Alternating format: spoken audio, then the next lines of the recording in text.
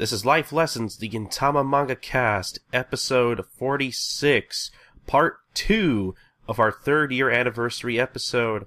My name is Colton. I am the host of this podcast. Hopefully you listen to part 2 before you listen to this episode. Just in case maybe you're not. I don't know why you would. I can't stand watching things out of order myself, but whatever. Like I said, this is part 2 of our third anniversary episode. On the first part of our episode, it was basically essentially the normal show. We had a manga recap of chapter 66. We had a life lessons segment, an anime manga comparison segment on episode 47. We had an interview with, Joy of the Joey, from Twitter, otherwise known as Niente de Nada, around the, Gintama fan community. So that was all really fun, and, usually, every once in a while we would have a segment where we read, emails or comments from people all across different social media, every once in a while, but, this time was kind of different. That's actually kind of the reason why I kind of split this episode into two halves, because, as you can tell, the feedback segment this time around, is about 2.5 hours long. Yeah.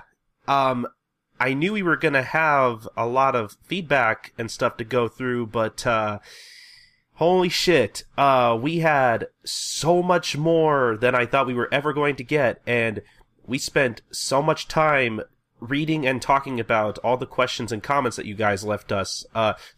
We spent so much more time talking about this stuff than I thought we would, and that's kind of the biggest reason why I split this episode into two halves. So, yep, this is kind of very unprecedented for our show.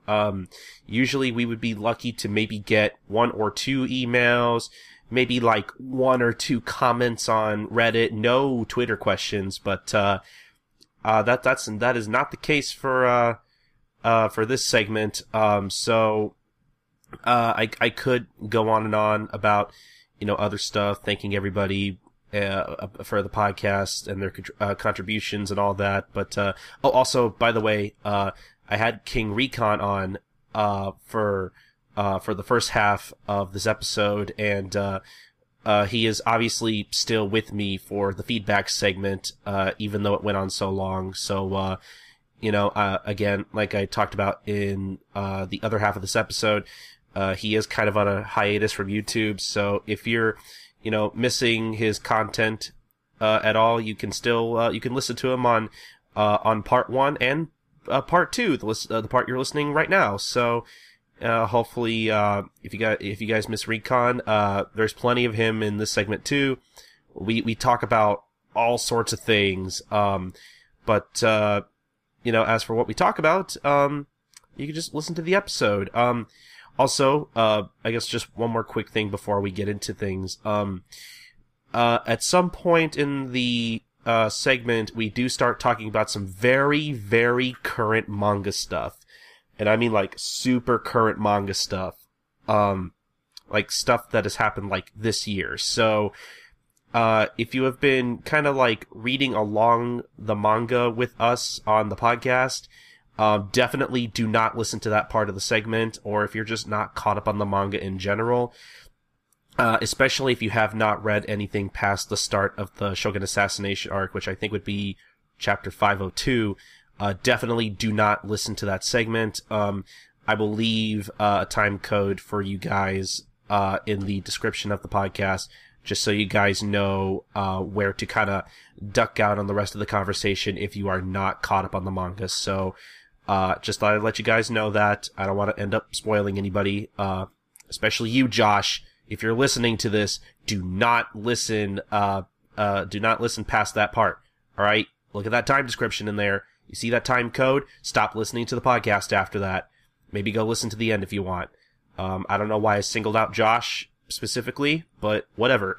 So with that, all that stuff out of the way, hope you guys enjoy our longest feedback segment ever.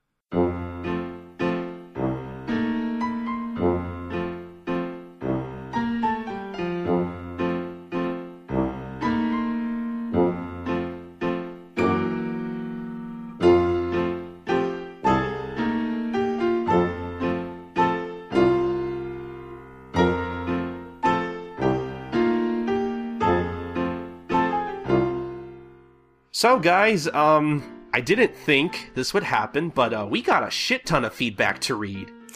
Apparently, everybody just loves Recon, and his audience is just so much more responsive than mine. Shame on you guys. But no, I appreciate all the stuff we got ahead of time. This is good. I don't think I've had this much feedback probably since the Hijikata episode that I did with Jay. I think we might have actually gotten more than that. God, like, if I got, like, at least half of what we got for this episode every episode, I'd be super happy, but one miracle at a time. So you heard that, guys. Let's make it happen every episode. Even if Recon's not on, I still would appreciate questions if you have them. So I guess we can start with Reddit here. Let's see, our first question we got is from Killua x3 x3, however you want to pronounce that. He or she wants to know what we think are the best Gintama opening and ending are. What are the best Gintama openings and endings? Yeah, let's man. Let's both pick one. One. Yeah, sure. Okay. Well, let's do top three. Let's do top three. Oh, fine, top three. Jesus Christ. Okay. Do you want to start or do I want to start? Well, do you have an idea of what yours are? I have an idea for my openings. Okay, so I'm just gonna go off of memory. So, like, if I had the top, well, see, because we also got a question for like what our favorite openings are. I think so in terms of like what I think are the best openings and endings, I think to me personally, I think the wording's a little different. So, okay, if I had to say what I think the best, let's start with my best endings. I think I have an idea of that. I think the best ending, it might be kind of a cop out because it's like super recent, but like, I think the best ending the series has had, especially recently, would have to be the current ending for the anime running right now. Hachi muite, kochi muite. Yeah, that joke is amazing, man. I love that ending in every visually song. It's amazing. I think that's probably the best ending, like, in memory, because I remember when I first saw that ending in the anime, like, months ago, like, there was so much for me to, like, dig in there, because essentially, if you haven't seen the ending, it's essentially this, like, kind of photo collection of, like, all the characters, like, past and present.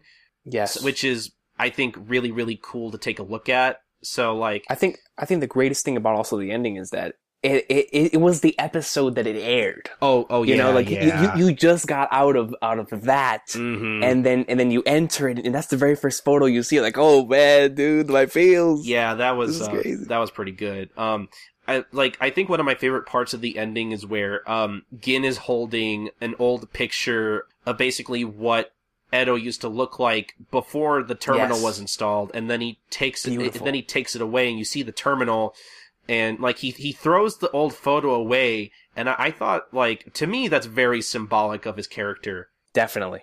Because, like, as soon as he throws away the photo, Kagura and Shinpachi immediately come by to his side, and they kind of, and they look out to Edo, and I think that's super symbolic of Gin trying to basically not throw away his past, but kind of, like, trying to get over his past and, you know, what happened during the war and all that stuff. Yeah. My personal favorite thing in the ending is whenever it shows what happened to all of the Shoyo's disciples in the aftermath afterwards, where it shows like Takatsuki put on the bandage and Gintoki was in prison, and it shows like those little pictures of them of what happened directly after the war. Mm-hmm. And I thought those photographs were really, really nice. Oh yeah, and especially the Takatsuki one, man. When I saw Takatsuki one, that hit me directly in my heart. I was like, ah, man. I would say, honestly, this might be kind of a cop-out too. I honestly think the best opening is still Prey, opening 1. Really? Well, see, I don't know, because I say it's a cop-out because it might be just nostalgia for me, because, you know, like, and honestly, I think that opening is very iconic, like... Definitely. Like, because, I don't know, like... But maybe it's also because they used it in during the ending credits of Be Forever Yorozuya. Oh my god, dude! When that started playing, I almost teared up. Yeah, I cried like 5 times in that movie, but I almost did it again at the end. God, it's like, because like you're watching that and you're like, oh my god, all that shit happened. Yeah. I don't know. I think it's a good song. I mean, I don't know. Maybe to others it might sound a little too poppy. I've heard that complaint before, but. Honestly, I think there are some visuals in there that like are even like relevant to now currently, like even in the anime and manga, especially with the shot where you have Gin during the war, and then you see present Gin kind of looking back and transitioning to him fighting all those dead corpses and him waking up. Like, Beautiful. that has a lot of relevancy to currently in the series right now, and that's all I'll say about that. Definitely. So is the question favorite or best? Best. All right. If I had to go with a best ending, for me, I think when it comes to a mixture of where they're at in the story, the song, visually, and how much like that meshes well with like I said before, what the anime is covering right there, I think the best ending is Samurai Heart. Yeah, and ending 17. I can agree with that. That is a really good song. Yeah, like it just fits the mood so well, especially for the Fort Davis arc. Oh, it really did. It was absolutely phenomenal because there's a lot of other endings that are really really well, really really amazing, but that one just fitted so well, dude. Especially after you finish one of those episodes and you just hear the hey Samurai Heart, you're like, oh, you see the rain falling, and it's like, God Lord. Yeah. So definitely, especially after episode 211. But going on to openings, this one is tough for me because there's so many amazing openings, and like to say the best. All right, since I already know what I'm going to say for my favorite, I still think the best one is 13. And the reason why I say 13 is because not only because of how well it fit into the Courtesan arc and how well it fit into the Hajime arc and into the Obi Hajime arc and just everything that was going on there with the anime, but I think opening 13 is a testament to what an opening should be. That opening is so amazing visually, from a song standpoint, it's phenomenal. And just, there are some shots in there that I still use as wallpapers, like the Shinsengumi shot, the Takatsugi shot, just phenomenal stuff. My favorite scene still in the anime is towards the end, or my favorite scene in the opening is right there towards the end where Gintoki's looking up. He's in the middle of fighting Obi Hajime. He looks up and he sees Oboro, and then Oboro's looking at the Shiroyasha, and they're like, this is... Yeah, that's pretty good. So you already know what you're about to get into, and it's... Opening 13 is a phenomenal opening. So I think I'd have to go with 13 for being the best. Yeah, I can agree with that. That is a really good opening. Like it looks super good. You could tell they worked really hard on animating that and drawing that, and just how much money they put into the visuals for that. Most definitely, absolutely. But I think we have decided on a few winners. So we got another Reddit question, but I think we should save it for the end because it basically contains a lot of like super recent manga spoilers. So okay, well we'll save a lot of that for the end. I'll let you guys know when to hit it and quit it when we start getting to those. But let's get to the more general questions here. I guess how about I read some Twitter questions? All right, let's do it. Because we got a lot of stuff on Twitter, actually. Hell yeah. Hey, shout out to all of you guys. Thank you for these questions, by the way. Yeah, yes, thank you. We got a lot of good questions. So we're going to start off with a question from at Shanks Hatake 45. I'm so good at reading these. So my boy Port Goss, man. Thanks a lot for the question. He wants to know, which do you think is the best thing about Gintama, the characters or the comedy? Oh, man. See, I don't know. When I first started Gintama, it took me a while to like really appreciate more than just the comedy. So for a while, I was just kind of like, this show's really funny. I really like it. But like, I would like watch like maybe an episode or two, maybe even 3 if I was really in the mood to watch multiple episodes, mini marathon, whatever. I liked it. I thought it was funny. I really thought it was funny, but I was like, that's all I thought it was at first. But then, when did I don't think I really started appreciating the characters, like fully. Like, I guess, well, I don't know. I guess it's not fair to say I didn't appreciate the characters, but like, I don't think I realized how much I liked the characters and like how well written they are until about the Shinsengumi Rebellion arc. Oh, that was the arc that kind of opened my eyes and made me think, holy shit, these are some of the best characters I've ever seen in, like, any anime. This is, like, Yeah. this is really good stuff. I think, because Benny Zakura was around the point I started becoming a fan, but I think the Shinzagumi Rebellion arc is where I could definitely say I was invested. For me, it was a little bit before that. For me, it was Mitsuba, man. When I saw Mitsuba, I was like, yo, I especially with the little scenes where I had Gintoki and Kondo talking, good lord, I was like, yo, these guys are, this is some good stuff, character-wise. Yeah, the Mitsuba arc is really good. I can't wait to cover that on the podcast. Yeah, I don't know. I don't know, like, cause I feel like with the comedy, again, comedy is really subjective. Not everyone's gonna find what you think is funny. You know, some people don't like the referential humor, because, you know, let's be honest, referential humor is sort of lazy. It's not exactly original. I think we can say that, but I guess not the most original form of comedic writing, but so with that being said, I think more people can get behind the characters. So I think the characters are the best part of Gintama, honestly. Like, as much as I like the comedy and as funny as I think the show is, I would definitely have to say the characters are the strongest thing about Gintama. All right, yeah, and I agree 100%. I mean, I said it before on whenever somebody asked me what was my favorite main cast in anime and manga. To be honest, in storytelling in general, and all sorts of entertainment, my top two favorite main casts are Gintama's and JoJo's Steel Ball Runs. Those two main casts, they just flow so well together. And I think that Gintama being this type of series really does complement the characters, because I can be with these characters in any situation. I don't care what type of situation it is. Give me any of those characters and Sorachi will make it work. But that's because he's made such amazing characters. And with those type of characters, he can go into anything. And I think that's one of the things that really makes Gintama so special, is that these one shots, really bring out the best of some of these characters, and the way that he focuses on their flaws instead of their their positives and whatnot. But it's because he focuses on their flaws, it always makes his character so interesting. And Gintoki is my favorite character of all time, so it's like kind of hard for me not to pick the characters. But the comedy is a huge part of why I love it. But I think it's because of the characters of why I love the comedy. Yeah, I can agree with that. Because, like, I feel like if some other animes were to attempt to do what Gintama does, but without these type of characters, it would probably deliver on about half of the punchlines that Gintama does.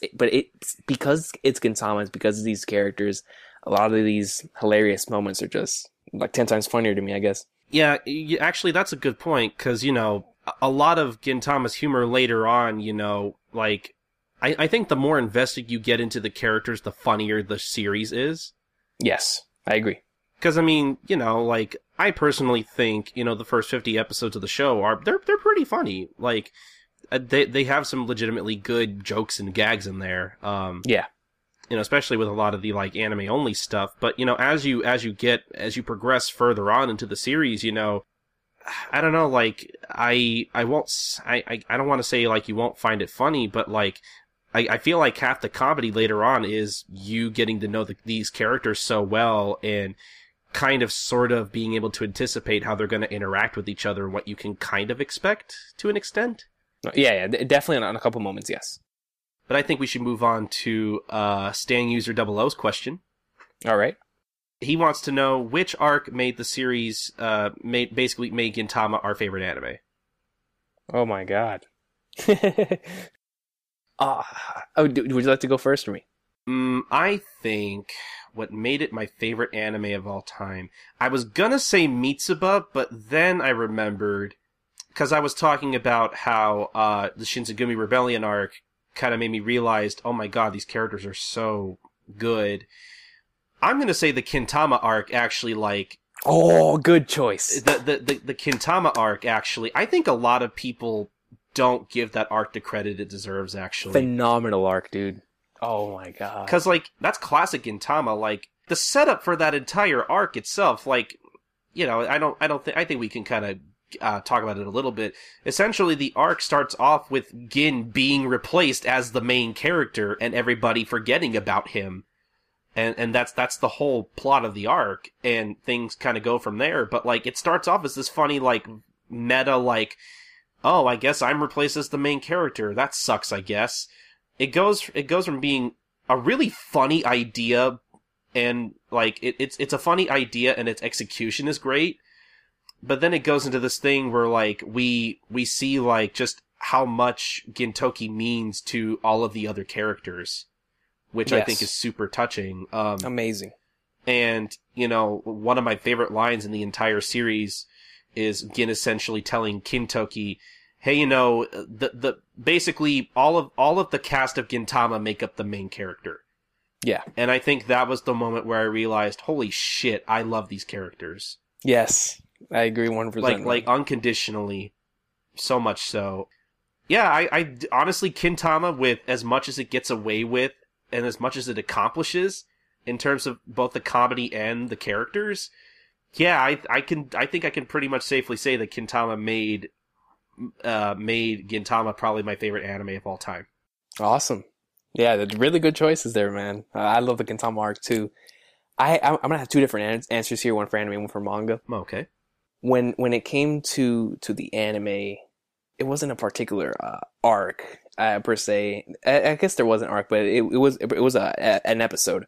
When I saw the latter half of episode 111, the Independence Day one. Oh yeah. I really realized, just like you said before about the characters, I really realized how much I love the Yorozuya. I was like, yo, this series is something special, man. That episode gets better the more you watch it. Yes. Every time, dude. And just seeing her run around with the umbrella and when they all come together, dude, it's just amazing. I absolutely loved episode 111, and that really put it on the pedestal that, like, I hadn't had an anime before, but the arc that solidified its place up there was probably Red Spider for me. When I saw episode 180, I said, this is what anime should strive to be, man. This is some good stuff. That's definitely like one of my top 10 favorite episodes of all time. Same, no doubt. Episode 180 is so good, man, and just you could really tell how much Sunrise put into that. It was a phenomenal episode. But getting off of Red Spider, oh god, I love that arc. But going on to the manga, it was the same thing to where it was showing glimpses and it was tied because you guys gotta understand, man. I had One Piece as my favorite manga for so many years since like me too. It's like the end of 2009. I was oh my god, I was obsessed with that series, and I was like, nothing's ever gonna touch this. Yeah, me too. And then I just got through Gintama, and I always I was like, yes, Gintama's my favorite anime, but One Piece is my favorite manga. It's never gonna change. And then I read chapter 498, Oil Rain, and I was like, good lord, because that's still my favorite one-shot chapter. Oh yeah, the one with Tama. Yeah, I know how much you like that chapter. And yeah, when I read that, I reread it like 6 times. I was like, dude, this is phenomenal. This is why I love Gintama. It's for chapters like this. It reminded me of 188 with Hasegawa. It just brought back those feels, and you're like, this is why I read it. I absolutely love these one shots and it reminds me why I love episodic storytelling too. It's just how one episode could bring out so much emotion out of you is insane. But then the arc that made One Piece number one, One Piece, the arc that made Gintama number one. I apologize. Is the Shogun assassination arc for me because. Mm-hmm. I never wanted to admit it, and I was like, no, Gintama is never going to surpass One Piece manga wise. But when I read from chapter 514 to the end of chapter 520, I said, you know what? And I said it in my live reaction. I said, Enies Lobby surpassed. It's over. Gintama wins. Yeah, that's like, and I mean, we won't get too into it specifically because that's a giant spoiler. But yeah.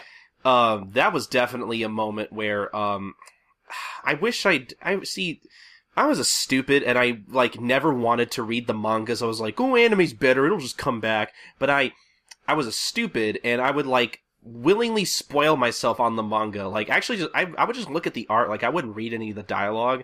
So when I first, saw a glimpse, I think it was the chapter where they kind of, like, left you on that cliffhanger, I was like, oh my god! I actually got, like, angry. Like, I was like, there's no fucking way they're doing this. There's no way that's real. This is a fake scan. I didn't... Wait. Are we talking about... we're talking... The 514 cliffhanger? Yeah, where it's the cliffhanger where they show what happens in the past and it, like, transitions into, it transitions into the fight with, Takasugi. Like it's literally it's the mirror image thing that they do. Oh my! Oh! I thought you were talking about the beginning of the fight. Oh, you're talking about 519, Mike. Yeah. Oh man. Oh yeah. Yeah, I got angry. Like, I didn't want to believe it was true, but it is. And people who are caught up on the manga and the anime will know what we're referring to, but Yeah. it's some sad shit. Like, it really, dude. it changes your perspective on a lot of things. On the entire series, honestly. Yeah, it changes your perspective on Gintoki's character and the entire series. It makes you, like, want to reread and go back and, like, make you... Like, I like series like that, where, like, something, like, really changes your perspective, and then when you go back to reread something, it's like, oh, this has, like, a different meaning to it now. Yeah, definitely. Like, I remember I was talking to my brother about it, because that entire flashback makes you want to root for the other guy so much, right? And you're like, man, because at that point in time, Takatsuki was my favorite character. But after I read 519, I was like, no, Gintoki got it. he's got it, man. I don't care. He's got it.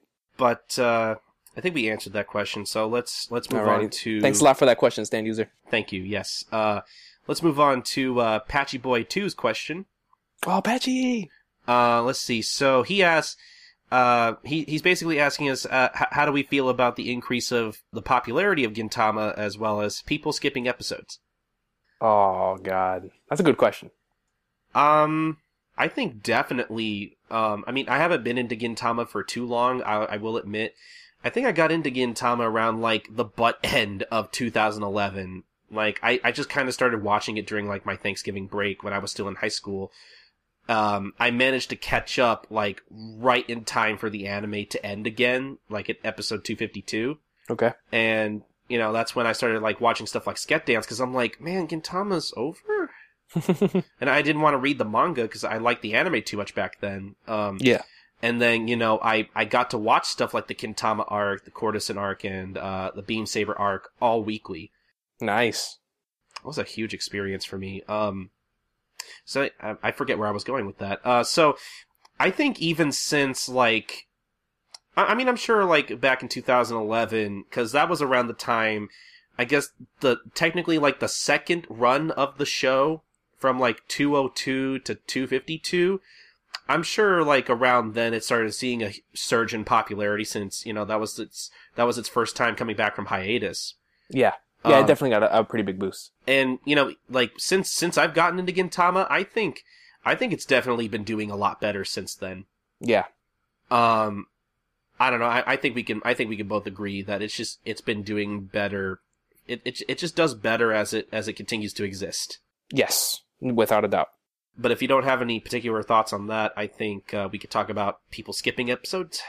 Yeah, going back to your thing though, that's pretty interesting, because where I ended off, that I didn't watch Gintama for years. I originally watched Gintama because of a Bleach commercial that aired, right? And my friend, me and my friend were like, man, like, well, like, should we watch this? Because we were looking for an awesome comedy show, because at the time we were huge Hitman Reborn fans. We're like, we're trying to find something else that's as funny as that and whatnot. So we found Gintama. God, we loved it so much. I had Yoshiwara in my top 5 favorite arcs for years, because that was the arc I remembered the most. But because I stopped when the original anime ended. That's where we caught up in episode 201, and we never went back until, at least for me, I got him back into the series, my friend, but my boy John got me back into the series in 2014, and that's whenever I got back into it. But for years, I'm talking about 4 years, I never watched Gintama. Wow. But when I was going through the series again, I had so many memories, man, like Benizakura and Mitsuba and the Shinsugumi Crisis. And then when I rewatched Yoshiwara, I was like, like, everything was just coming back to me, you know? Mm-hmm. It's one of those things. But yeah, that was just a little off topic, but... No, it's fine. Oh boy, how do I feel about people skipping episodes? Man, I don't know. I used to be pretty, what's the word I'm looking for? Totalitarian? Is that how you say that? I used to be pretty strict about, excuse me. I used to be pretty strict about in my beliefs that people shouldn't skip anything other than maybe like the first 2 episodes, because you're not really missing much. Yeah. Whereas now I have a friend who I mean, whether he'll actually agree to it, remains to be seen, because he doesn't like watching subtitled anime. He prefers dubs, which there's nothing wrong with that, but I mean, let's be honest, Gintama's never getting a dub. Yeah. Gintama will be picked up by Viz again before it gets a dub. I mean, I hate to be so pessimistic, but it is what it is. But I have a friend who I want to show Gintama because because I've shown him 2 episodes before. I showed him the Umbrella episode and the episode where they're all at the pool and the Shogun appears. Oh, that's a hilarious episode. It is, but I think I kind of like showing my friend dubs more because he's the kind of guy who, like, when I watch stuff with, he'll be on his phone, like, every once in a while, and, like, he kept missing all the best jokes in the pool episode, and I was like, hey, you're missing all the dialogue. And which kind of disappointed me, but he paid more attention to the Umbrella episode, which he said he thought it was gonna go a certain way, but it didn't. Like, he tried to explain it to me, and I wasn't really sure what he was getting at, but I think he thought it was just gonna be, like, a normal cutesy-wootsy anime, like, I don't know, I don't really know where he was getting at, but, like, he essentially told me that he could learn to like Gintama, which he better well damn learn to like Gintama, otherwise we're not fucking friends anymore, except that's not true. But I don't know, like, I want to show him Gintama, and, when I hopefully get to, I'm thinking about actually maybe skipping around some episodes, which I don't want to do, but, like, I don't think my friend is the type of person who's, he likes plot-driven stuff. Okay. And, I mean, he appreciates good characters, but, like, something like Gintama, where the strength is the characters of the show, I don't think that would be enough to pull him in, unfortunately. So I feel like I'd have to, like, maybe take out some episodes that I know he wouldn't really care for, or just basically show him, like, an abridged version of Gintama. Not, like, abridged parody, but, like, a shorter run of the show where I, basically go through the show and I'm like, okay, which episodes are, like, the most important, like, which are the most, like, most important character-driven episodes that are actually gonna mean something later. Stuff like that, which I don't want to do that, but, like, I mean, if you really have to, hopefully the way it'll work out is, once I hopefully start showing him Gintama, that, maybe, like, he'll like it so much that he'll want to go back and rewatch those episodes. Like, I know people who are like, yeah, I just started here, and you know what, I liked it so much, I decided to go back and watch from the beginning. Yeah. Which, don't let people know that, because, especially on Tumblr, people will crucify you, but, again, I used to be kind of strict about that and my beliefs about that, but I think, honestly, I'm starting to think it's possible.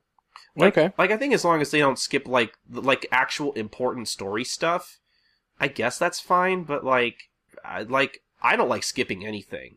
Unless I know it's, like, filler or, like, just complete filler or something. Mm-hmm. Otherwise, I like to watch things from the beginning, which is why I haven't started stuff like Doctor Who, because I know I can't start from the beginning, technically, because a lot of that stuff is not really available, but I don't really want to start from season 9, even though it reboots the whole show, because it just doesn't feel right, Yeah, I understand completely. I feel the same way. How do you feel about people skipping episodes? My whole thing is this. I think that when it comes to a series getting more popularity, it's gonna happen.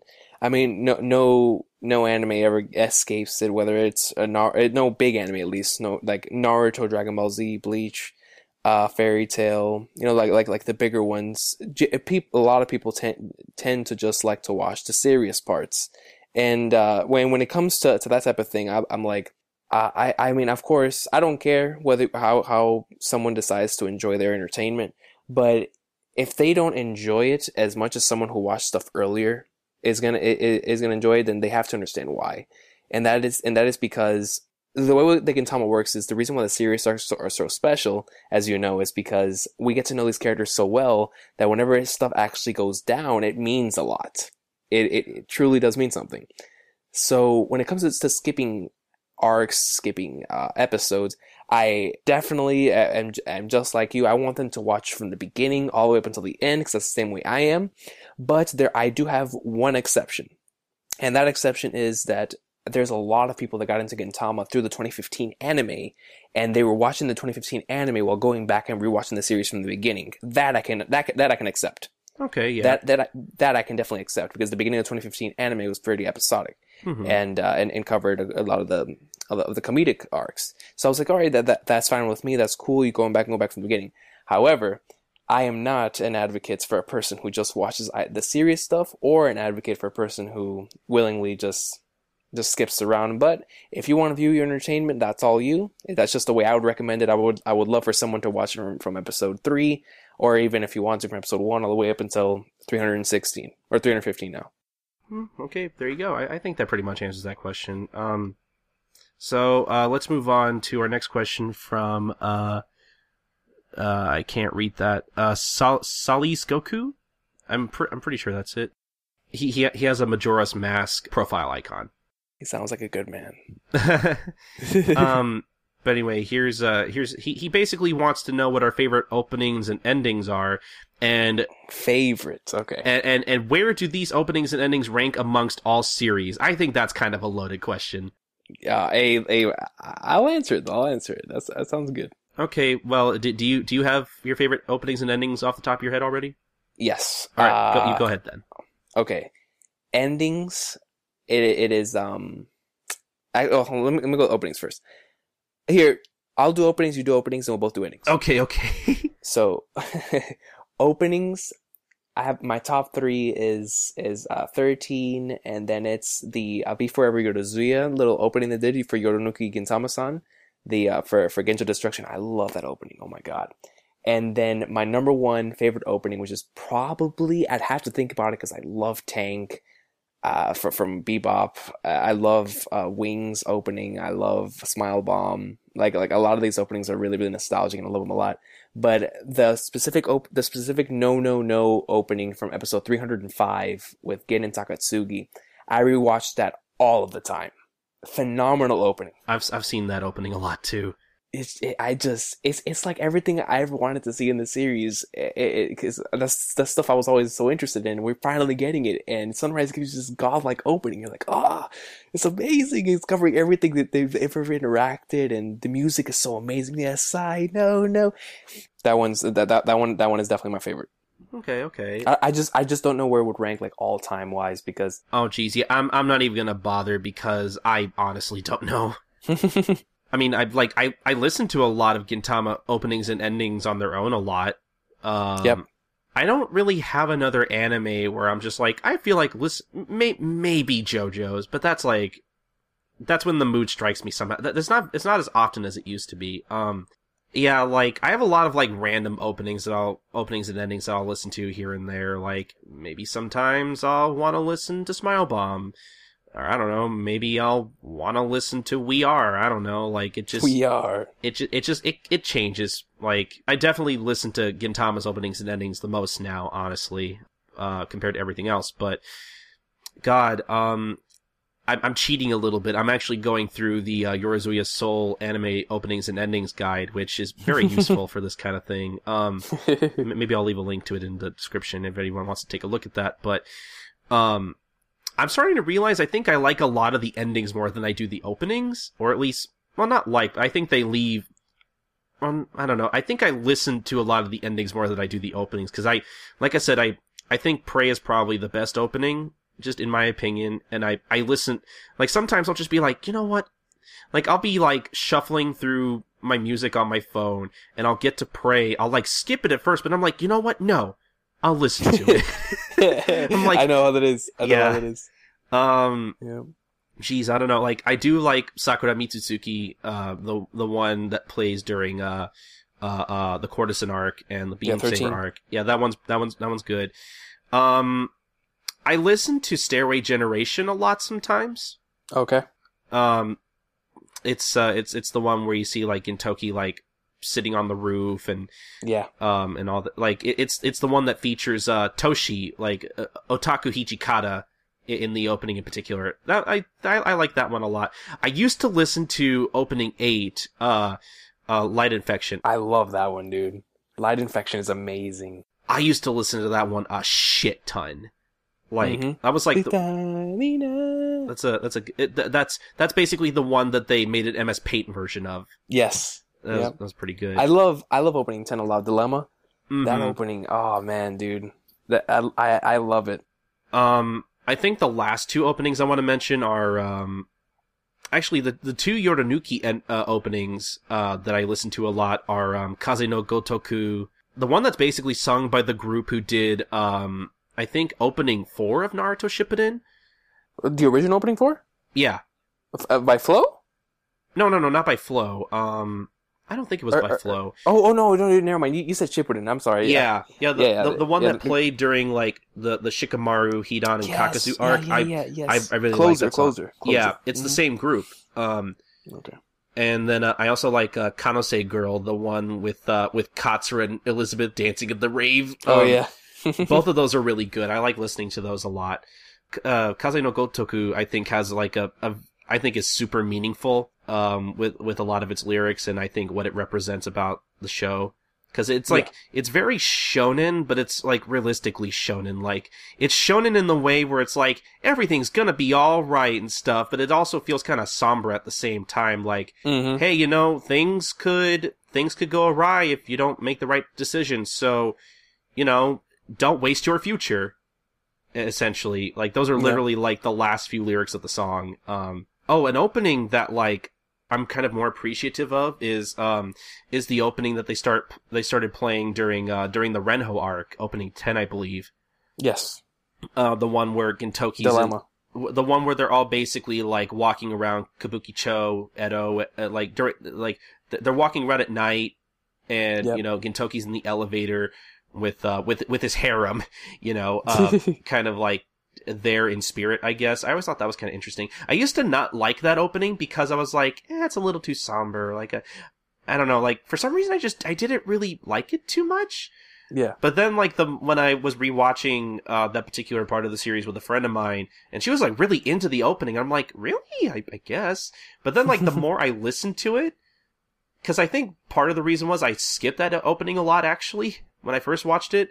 But when the more I watched it, the more I liked it, because I really like the stuff where, like, you see, like, Gintoki's, Gintoki and, like, you see the outlines of Gintoki and all the villains he fights and stuff, like, that's a nice touch. That was amazing, dude. And then the transition from them as kids to them as, like, war veterans and stuff, like, all that stuff is really nice.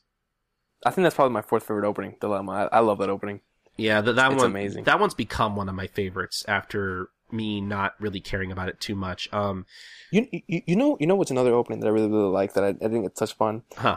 The first opening of 2015, Day by Day. I listen to that song all the time. See, I liked it, but I definitely... Oh, you know what? Actually, thank you for reminding me of the 2015 season, because Pride Kakume, I think the second opening after that, I actually thought that opening was a lot better. Yeah, I think it's better too. Yeah, that opening is so good.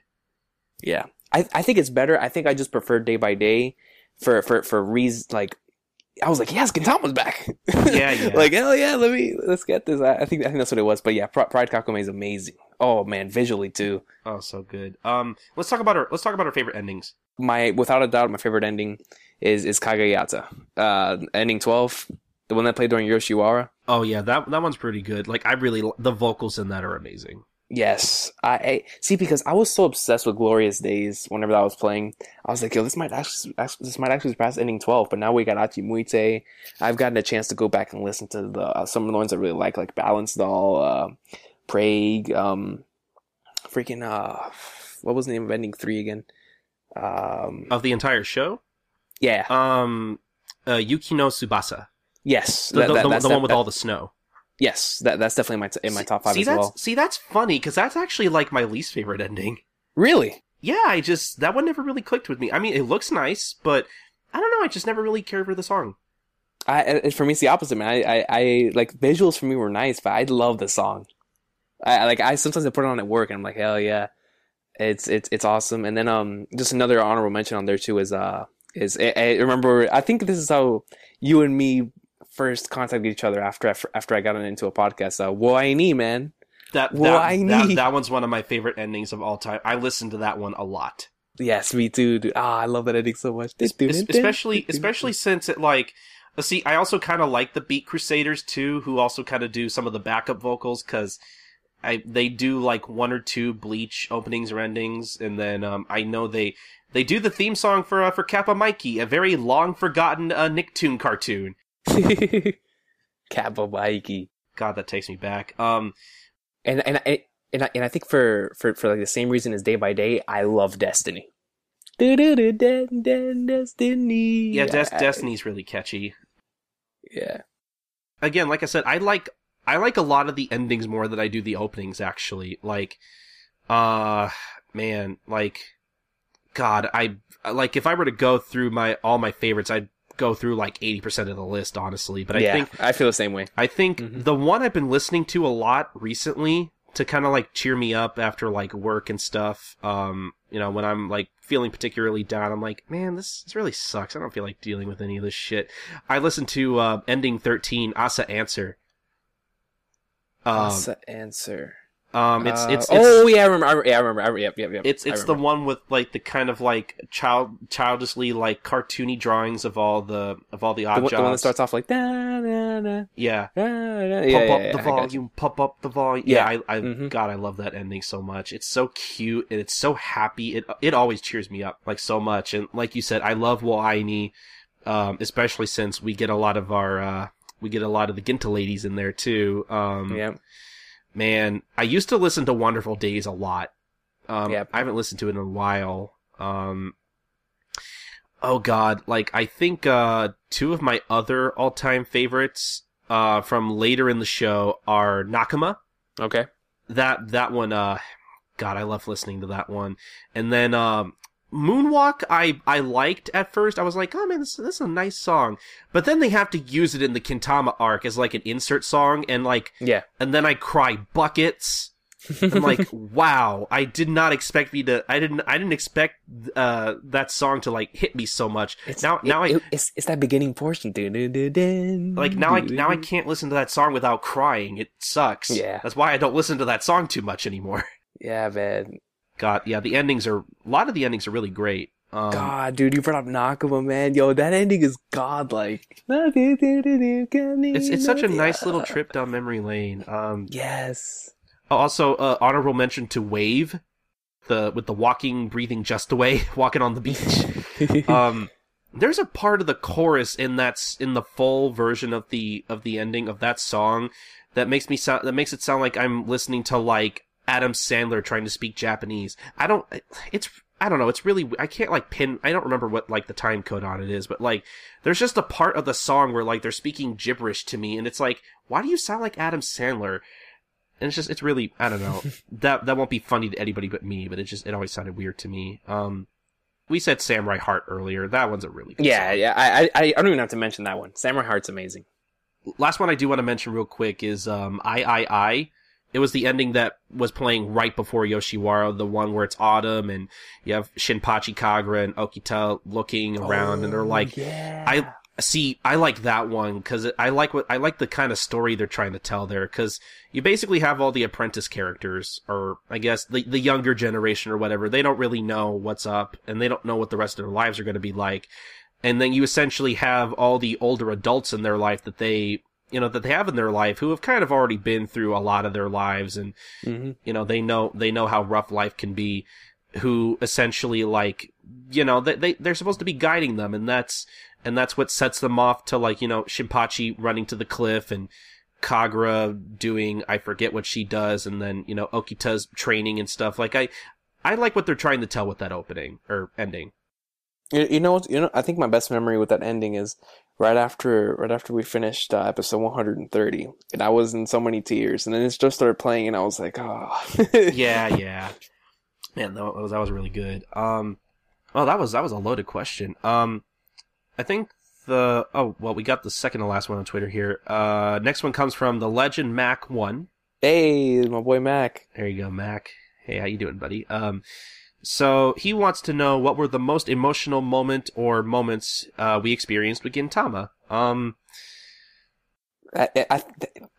Okay, see, I could start. Spoilers. Well, here we can be kind of vague about this. Episode 305.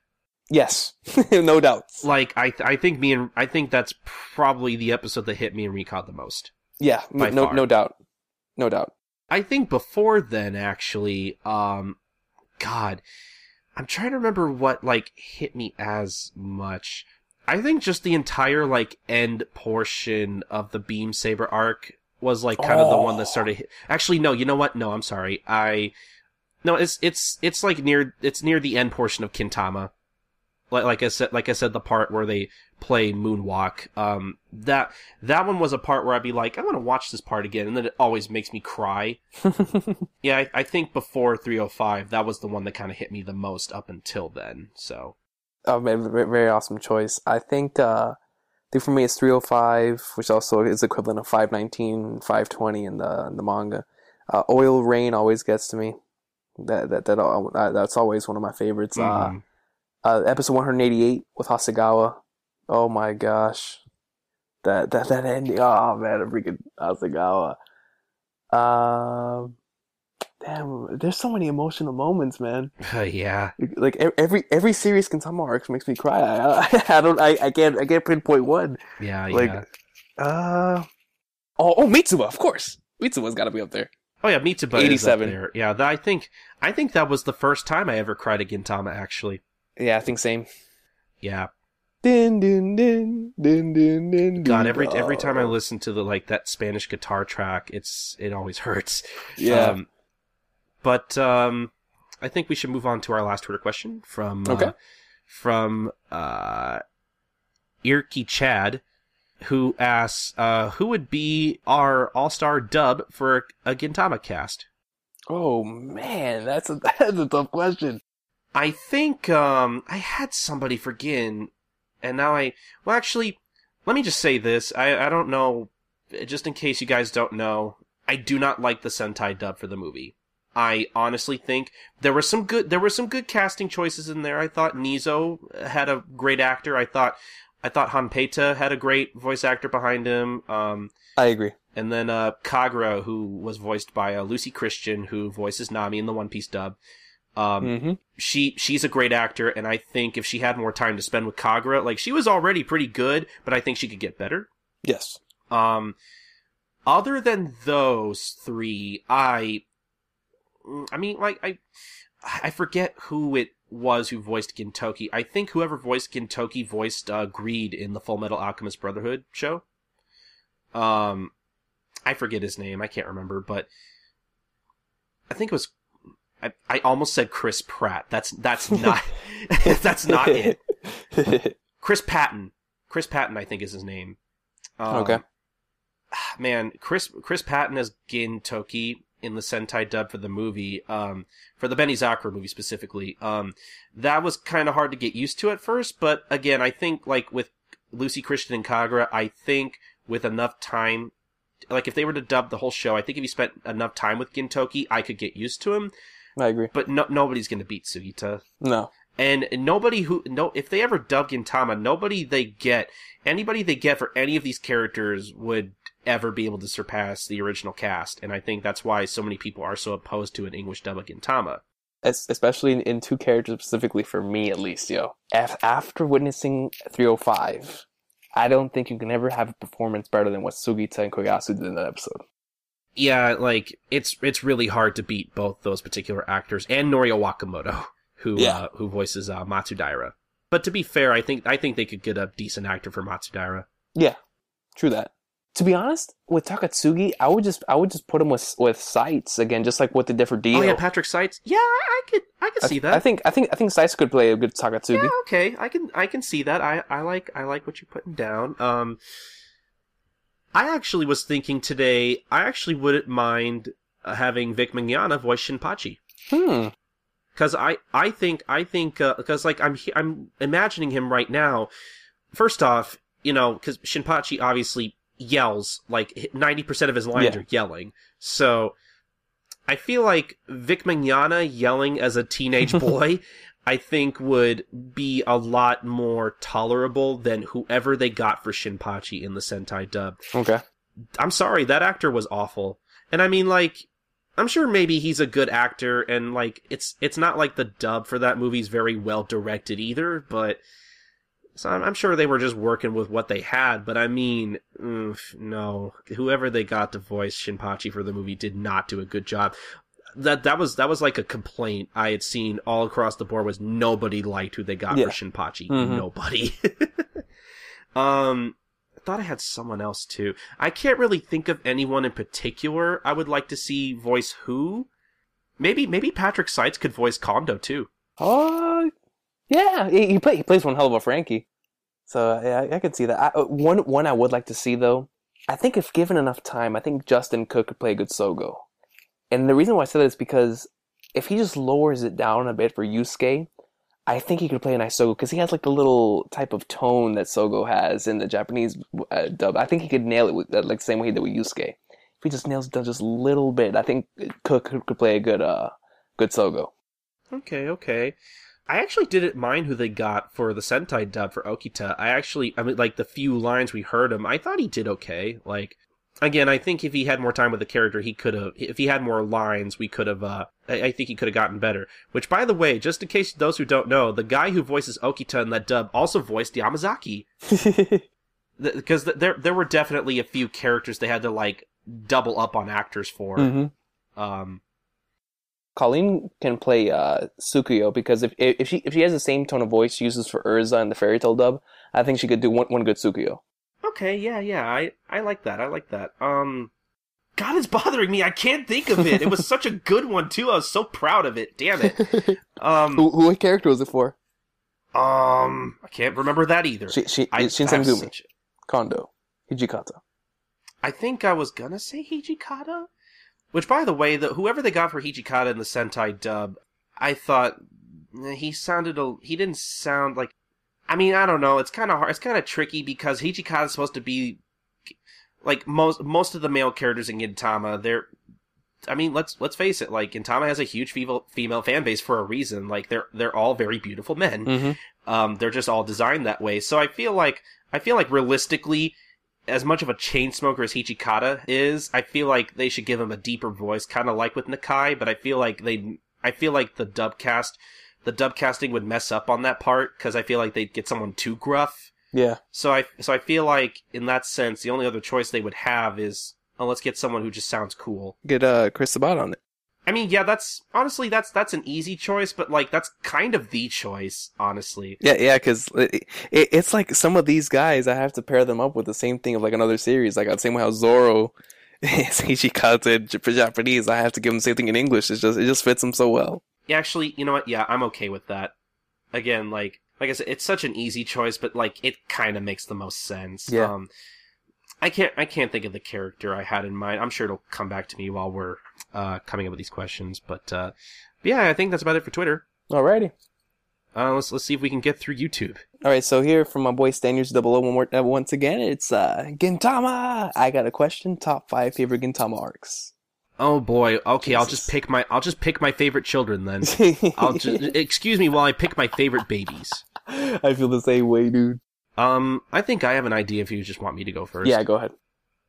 Okay, so Benny Zakura is still like my top favorite arc. Okay. Like, and honestly, I think the Shogun assassination arc might be better than that arc. Yeah. In terms of the story, but I mean, like, I think Benny Zakura is still like my like all-time favorite arc because of nostalgia at this point. Because I mean, it's a good arc. Yeah. But like it's the arc that got me into Gintama. I don't know, like, again, I was, up to that point, I was just kind of watching Gintama because it was funny, but then Benny Zakura showed me, oh my god, oh shit, it gets serious, oh no! But yeah, like, that arc's really good, and then, Mitsuba's a good one. Yes. Definitely Shinsengumi Crisis.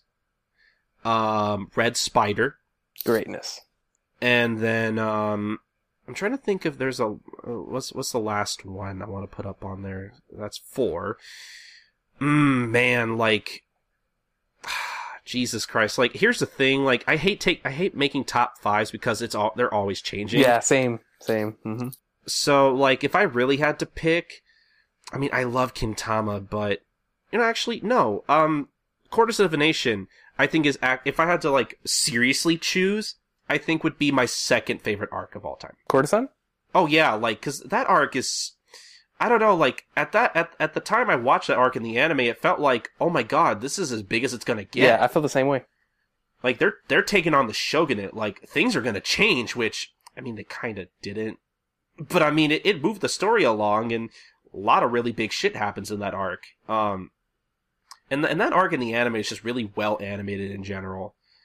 And like actually episode 259, like 259 or 260, I forget which one it is, but it's the one where they're actually storming the castle and they're fighting all the guards and stuff, and Gin eventually fights Oboro and loses the first time. Like, that entire episode is one of my favorite episodes of the entire series, because you got a lot of great comedy in the first half. Like, you got some, like, real Enies Lobby type, like, storming the brigade kind of thing. It feels very Enies Lobby. And then, you have the second half with some really good fights with Gin and Oboro. And then you have that reveal of, Oboro's a part of Gin's past. Yeah, the Shoyo, man. Yeah, and then you find all that stuff with Shoyo, and it's like, oh, that's sad. Oops. Oh, no. And then the cliffhanger was really good, too. Yeah, dude. Like, that episode's just really good. Really good episode. 259, I believe that is, right? 259?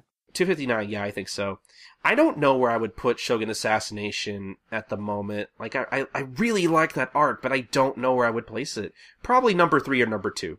Gotcha. Like, somewhere in the top 3, definitely, but I haven't spent enough time revisiting that arc enough yet. Gotcha. Same with the arc afterwards. Okay. But what about you? Shogun Assassination is definitely number 1. I figured. I think number 2 is Ferocious Sangumi, to be honest. Okay, I agree. You know what? No. Shogun Assassination arc's number 1, and then after that, everything's just not in order.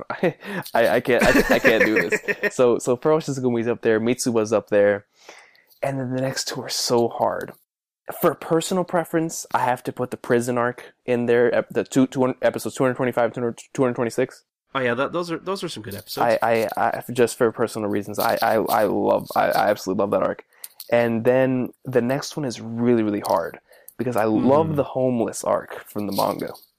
Yeah, it's a shame that one didn't get animated. And then it's between that and Ford Davis, because I am a huge fan of Ford Davis. Because for a long time, I had Ford Davis and Courtesan like really, really close, and I still do. But Courtesan made it to your list, so I think I might have to make Ford Davis on mine. So it's gonna have to either be between Ford Davis or screw it. I'll think of an official list someday. I'm going with Ford Davis. I've talked to Doctor from Just a Gintama podcast about possibly doing like a top 10 arcs thing, which I'm kind of regretting that slowly, because that's gonna be hard. Yeah, that's gonna be really hard. And I know that list isn't gonna stay the same once I make it, because it's just gonna change again. Yeah, honestly, if you guys want to do like a collab for that, we can all do it together, and we'll but we have to wait until the series ends. When the series ends, we come together like that One Piece podcast, right? And we'll rank every single arc in Gintama. That'll be hard as hell, but it'll be fun. Yeah. Okay. I'll talk to Doctor about that. See what he thinks. Yeah, I think he'd probably want to wait until the series ends too, unless like when the anime ends and he's just like, hey, we need something to talk about, because he'll probably do that. But anyway, on to the next question, from Fabian, who I think follows me as Fab Shady on Twitter. I'm like 99% sure. He essentially wants to know how has Gintama affected our life, and what our favorite life lessons from Sorachi are. Ooh, damn, that's one hell of a question. Yeah, exactly. Do you want to go first, or do you want me to go first? Well, I mean, I've learned so many different things. I mean, the way that like Gintama has affected me is on like a happiness level, and on a level that, I don't know. It's just Gintama just brings a smile to my face, man. Just whenever I think about it, whenever I talk about it, it's just the type of thing that whenever I see Gin and the gang go out there and have the fun that they do in those episodic stories and those little arcs, it just always brings a smile to my face. Even in the serious arcs, it does as well.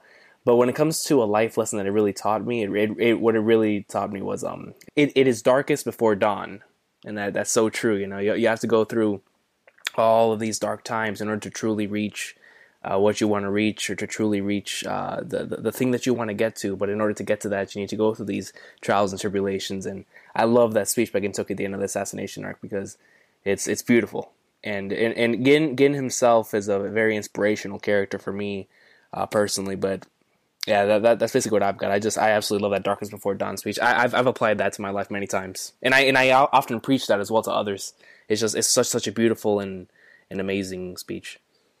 Yeah, I agree. I think to add to that point, I think Gintama is very good at because I mean, Gintama has this thing where, especially really early on, where it'll actually teach a really, really valuable lesson, but then the show is also very good at especially during its more comedic material, it'll teach a very valuable lesson at first, but then completely backtrack on whatever valuable lesson they taught by doing the complete opposite of that. Oh yeah, true. They like to misdirect their audience quite a lot. And I think Gintama is the best series at doing that, honestly. Yes, I agree. But I don't know, but in all seriousness, I mean, Gintama's affected my life in a lot of ways.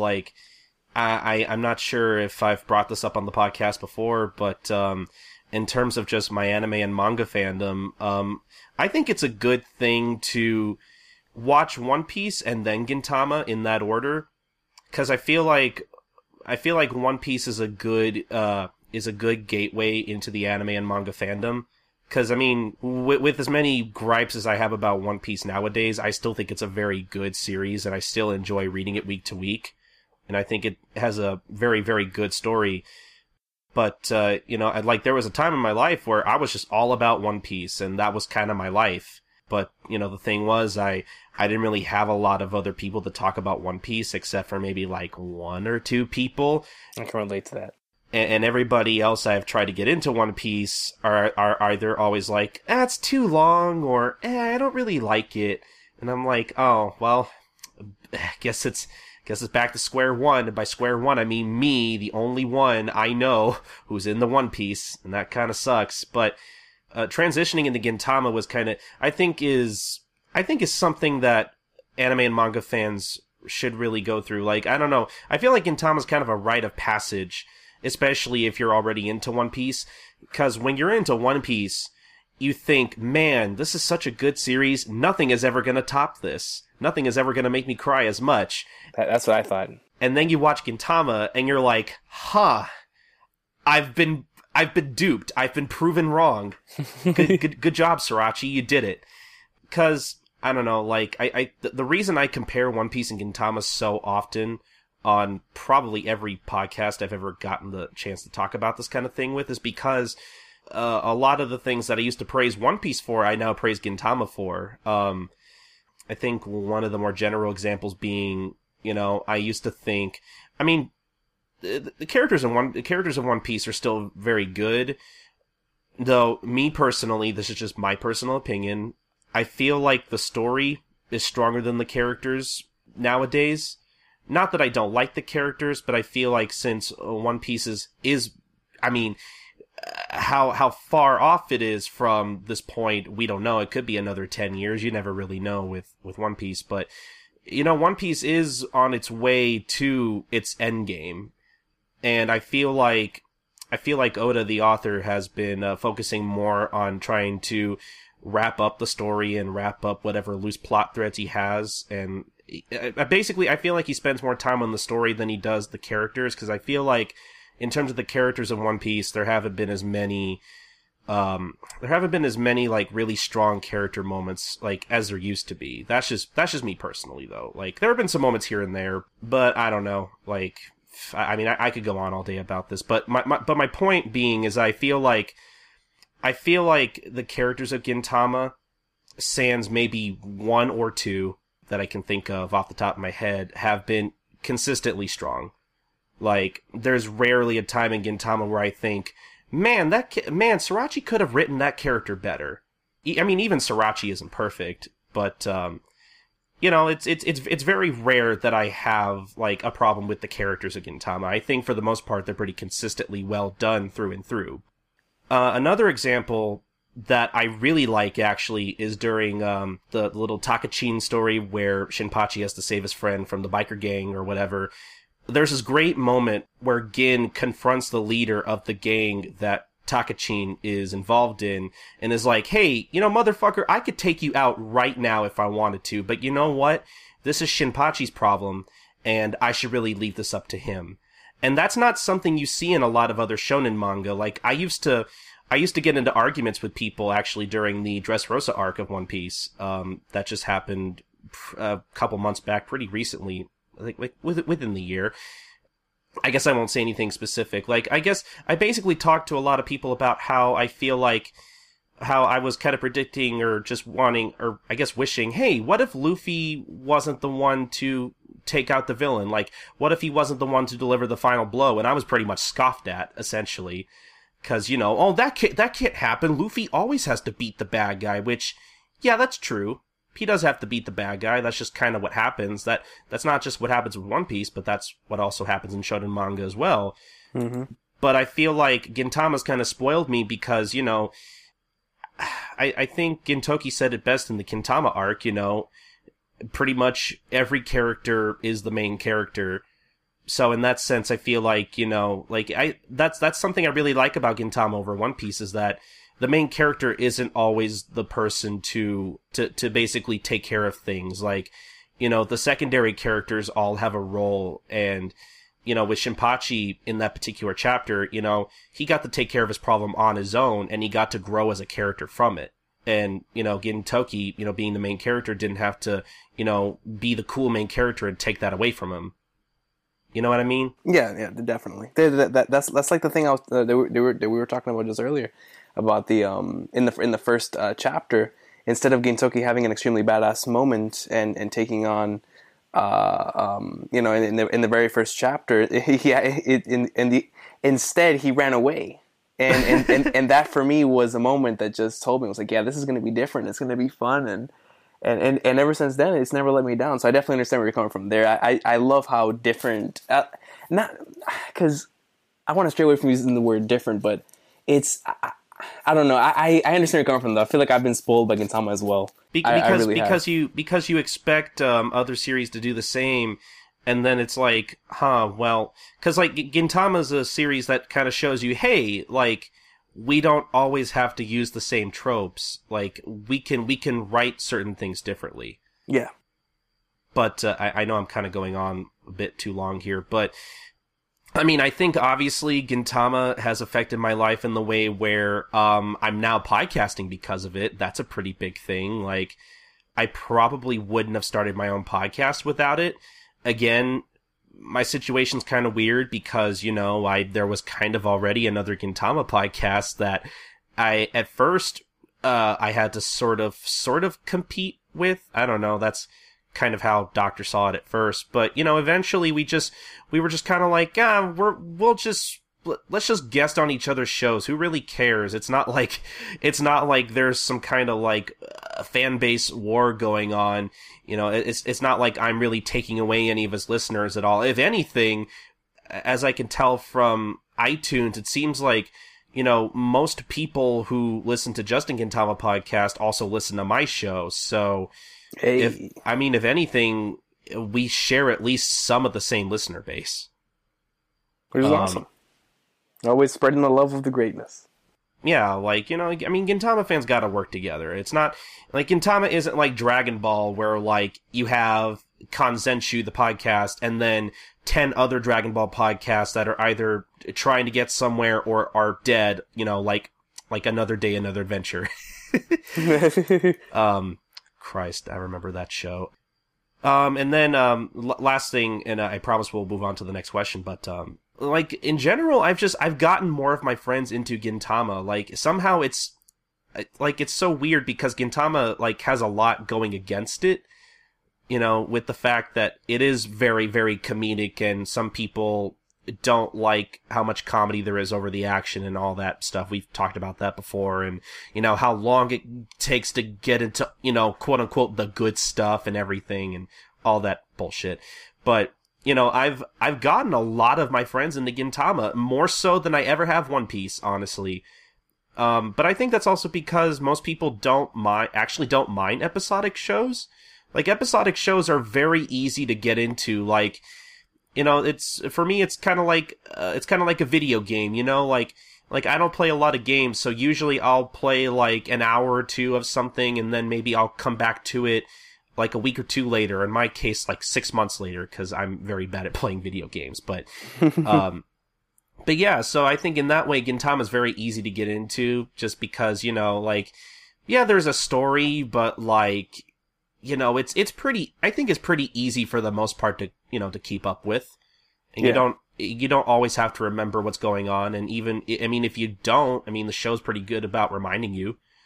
Or if you're watching with somebody like me who has rewatched the series at least like 2 or 3 times and pretty much knows most of the story like the back of his hand, you know. Mm-hmm. Yeah, like I've grown closer to a lot of my friends thanks to Gintama, honestly, because it gave us all something to share, and I think that really means a lot to me. Oh, dude, I could not agree more. I agree 100% with that statement right there, especially when it comes to me on the opposing side, which is YouTube. That you know, on YouTube, I mainly did One Piece is the reason why I got into doing YouTube videos, because just like you, I had no one to talk to it with. So I said, you know what? Let me just create this platform where I could just talk to a whole bunch of people on about One Piece. So I just talked about that. I talked about Bleach, talked about Naruto, and for years, you know, these series would come and they would go, but none ever gave me the same feeling that I got with One Piece. And when I initially caught up to Gintama and I searched up a video for chapter 519, which to me is still the greatest chapter ever created, and I couldn't find anything, I was heartbroken. I was like, yo, this is crazy. No one no one does videos on this. This is like the greatest thing I've ever witnessed. So I decided to make it my thing, to where I need to get more people into the series. I need to do something, because if not, this is going to be something that people are going to overlook and they're never going to check out. And I've just been trying my hardest for the past year and a half to try to get as many people into the series. The reason why I always try to seek out anybody that's doing Gintama content and I try to give them a shout out is because the way I look at it is if anyone attempts to give Gintama a shot, if anyone attempts to make videos on Gintama, then they obviously have some sort of love or passion for the series, because Gintama is not going to get you the most views, Gintama is not going to get you the most likes, so obviously the person doing it actually likes the series. So I really appreciate that. And anybody getting into Gintama most of the time isn't especially people who you know are kind of infected by the hype of others, who are like, oh man, like, you don't understand, Gintama's more than just comedy, it's also really cool, and there's action and blood and violence, and then, you know, that raises their expectations and just assume, oh yeah, this is gonna be cool from the very beginning, and then get disappointed when they watch through 30 episodes and they're like, where's the plot? I don't understand.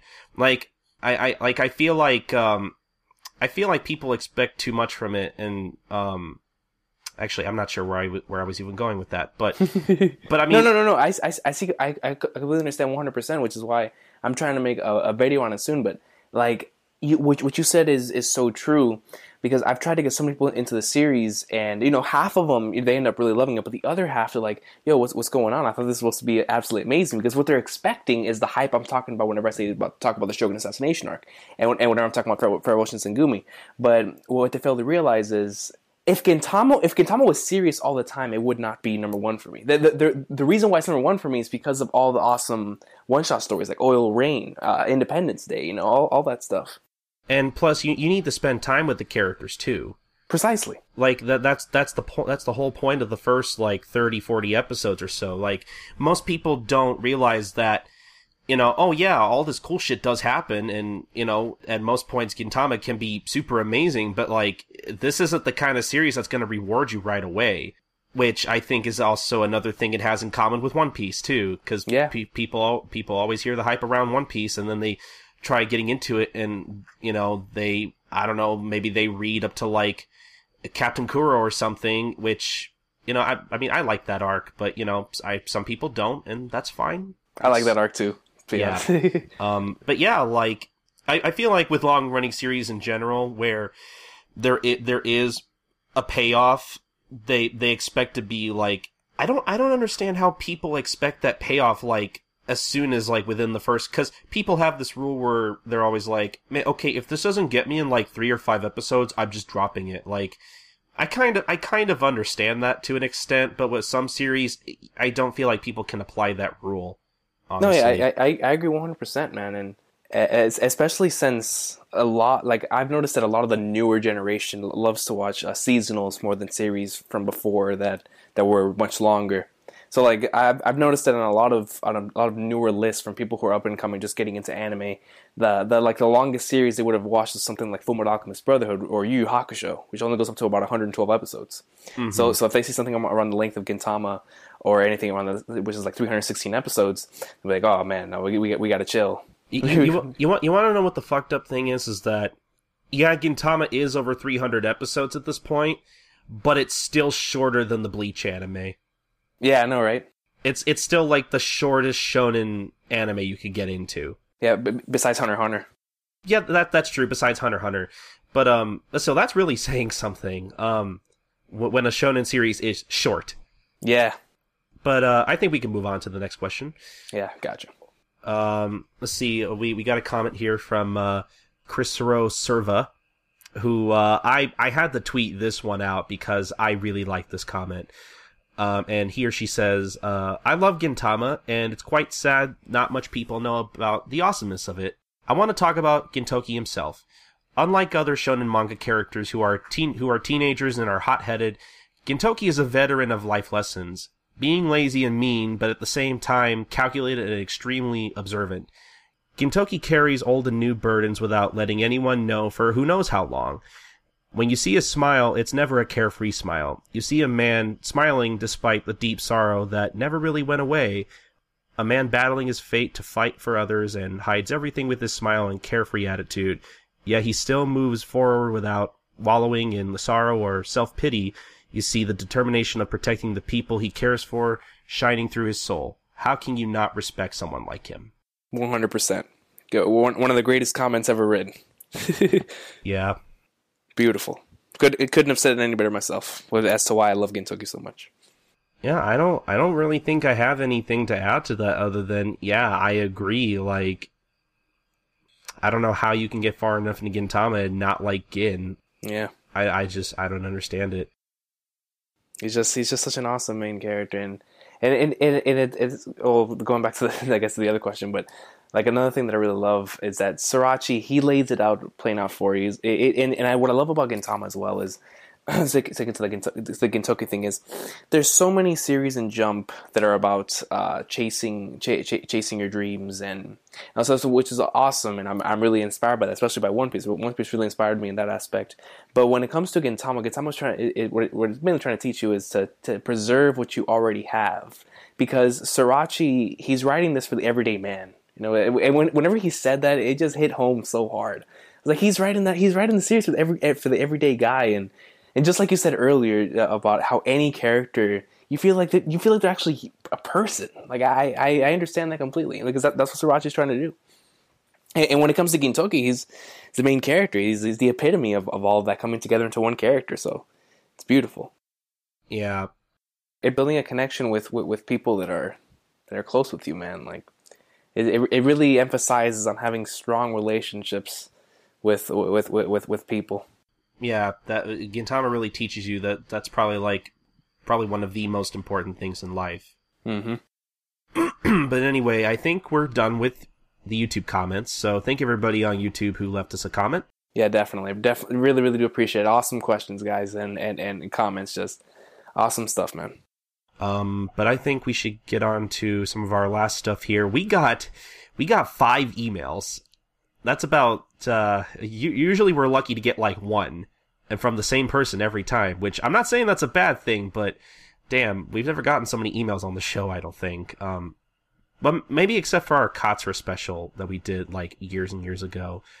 But anyway, so let's, I'm gonna get started on the emails here.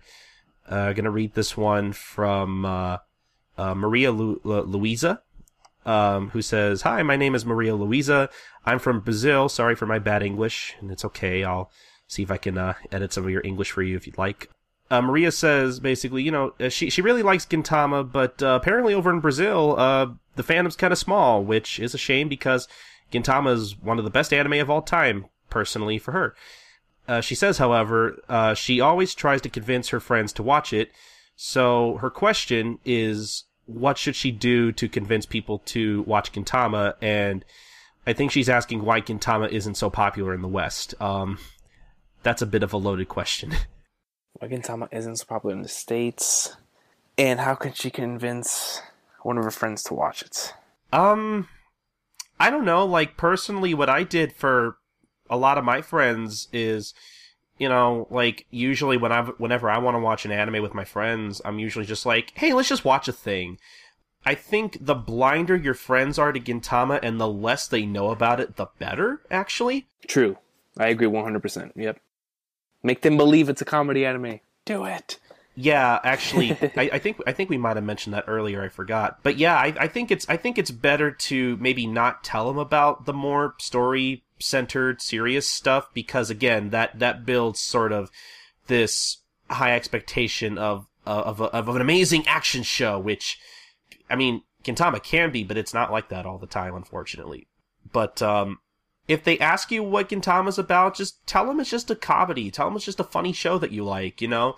Maybe give them a little bit of the premise, you know? Tell them about how it's set in old Japan and basically aliens take over and there's this one samurai guy. Maybe, you know, give them the basics if they want to know. But otherwise, you know, if you can, you know, just kind of maybe like put it on or something as something for your friends to do if you guys are bored or something. Yeah, like I'll give you a quick example. Whenever I go over to some of my pal's house, we would. It's almost always like something comedy related. So that's how I got into Beelzebub. All those years ago, we were just watching random clips. We thought it was hilarious, and I just continued on from there. Usually, when something's funny, it's always better to watch it like with your friends. So if they think it's funny enough, they like the story enough, they're probably going to end up watching it on their own. Mm-hmm. So I would recommend showing some like the funnier stuff. Yeah, personally. And if they insist on watching it in order, because you know some people are like that, me included. I would say my best advice is I always try to convince people to get up to at least episode 8 or 9 of Gintama, because episode 8, for those who don't remember, is essentially Gin's first duel with Kondo, and then episode 9 being Hijikata getting his revenge. I think both of those episodes show how good of a main character Gin is, especially with Gin acting all noble and stuff at first with Kondo, and then being like, "Ha, you fuck! I tampered with your weapon. I'm an asshole." Like that's a really great like misdirection, a very great reveal that shows you, oh, this this guy isn't what I was expecting, huh? Okay, this might be funny. So yeah, I always tell people to at least get up to those episodes, and you know, if they want to keep watching it from there, that's good for them. And then your next goal should be Benizakura, which is kind of a bigger gap, but whatever. For me, it'd probably go 9, episode 17, and then I don't know, because as of late, I remember it was the same thing for me and my friend Mac, who went into it blindly. Memory loss caught me completely off guard. So that arc will always forever hold a special place in my heart. Okay. But as for like the next big arc, yeah, I would definitely say Benizakura, because Benizakura usually does cause like someone to say, "Whoa, this is crazy! Well, something's going down here." Yeah, you know, with Kotzer and everything. So it's I definitely say after Benizakura, if you're still just uneasy about it, I just say keep going. Just keep going, because there's going to be an arc or a character that's really going to fit your liking. So yeah, there's always something for everybody in Gintama. Like I was just talking with a friend today about actually a little bit about the Shogun Assassination arc and how the first episode of that is like. And she was like, "Oh, I don't know. It seems like tones kind of clash with me." And I didn't get a chance to tell her, but this particular friend of mine is in the middle of watching JoJo's, and likes it so much that she's up to part 6 now.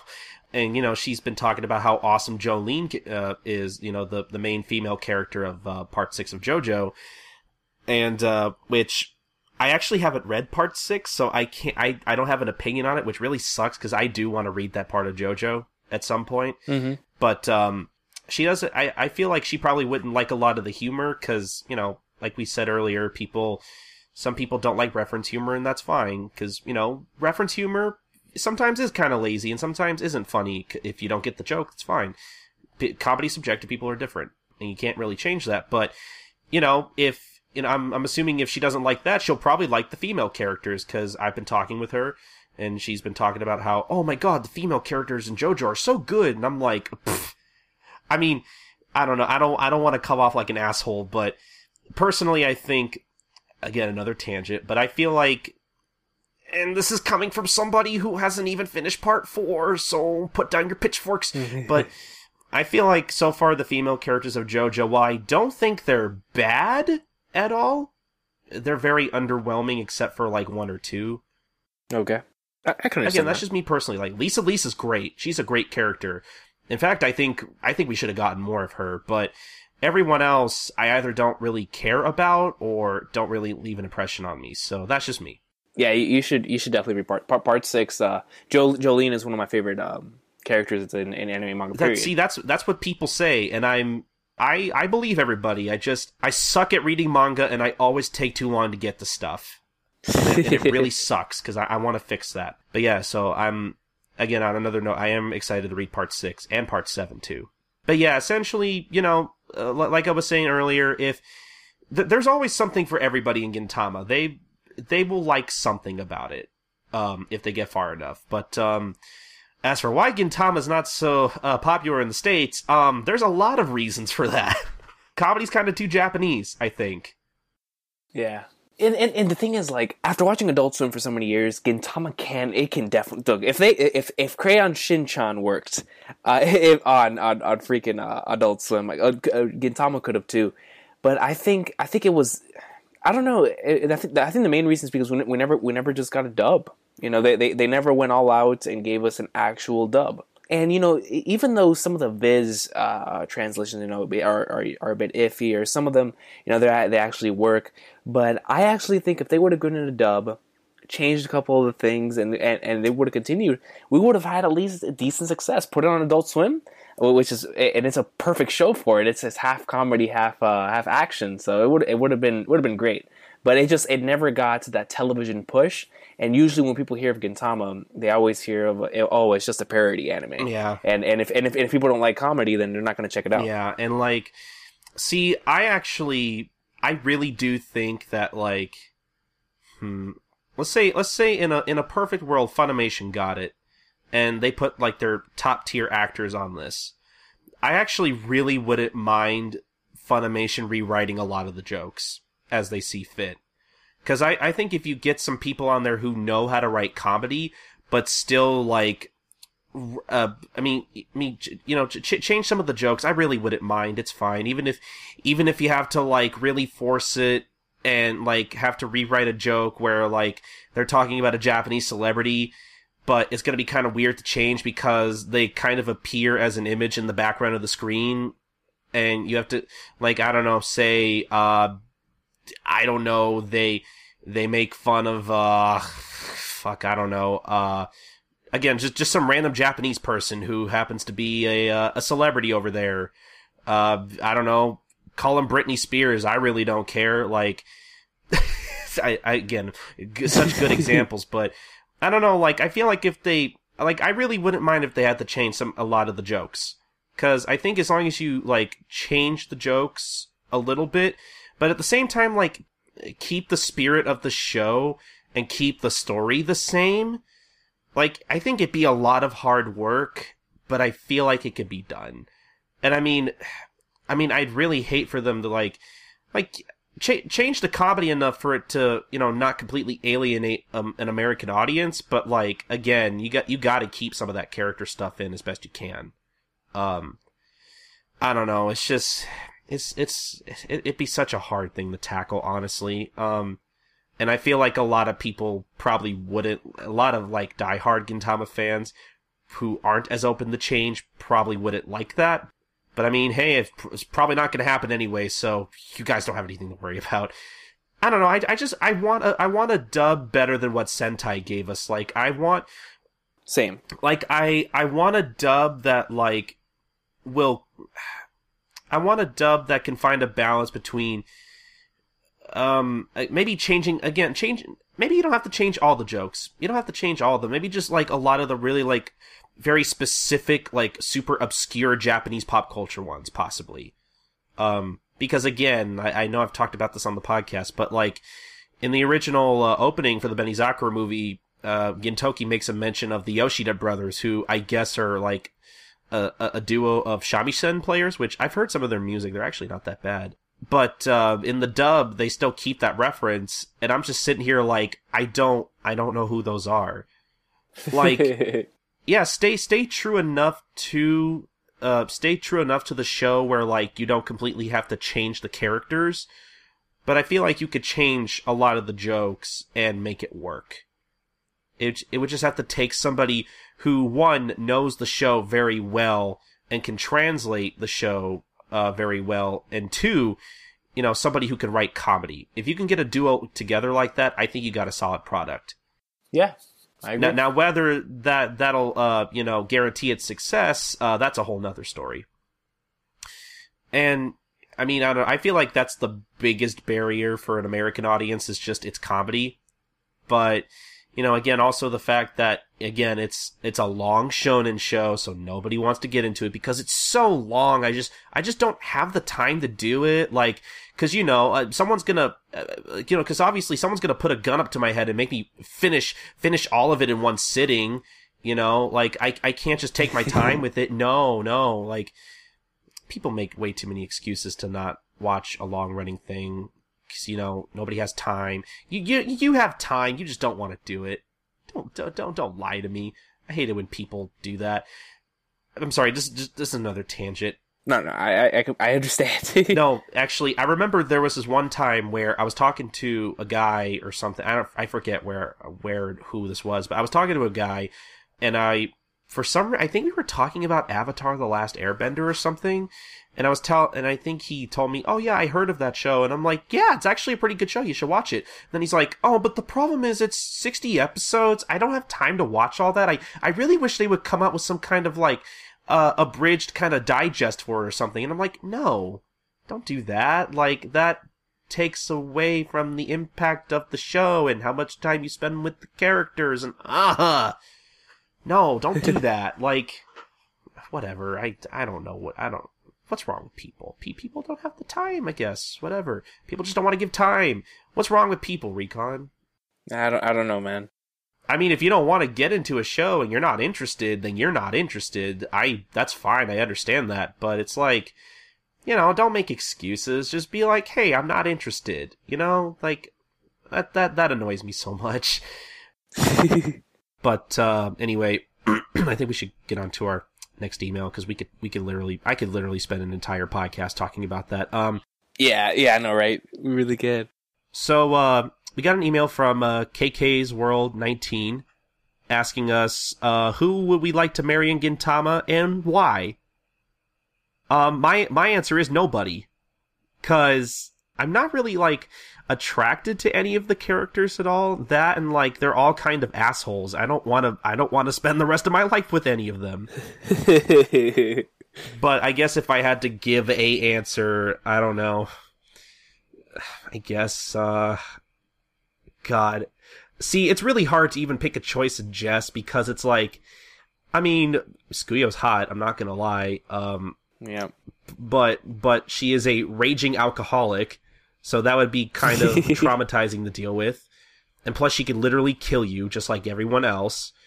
And then, Otai can be nice, but she's also really fucking scary, and she can't really cook for shit. So there's that. God, like, I really wouldn't marry anybody in the show, like, at all. I would go with, okay. Because my whole thing is, man, you already know me. I would love Tama myself. Well, okay, there you go. That's not a bad choice.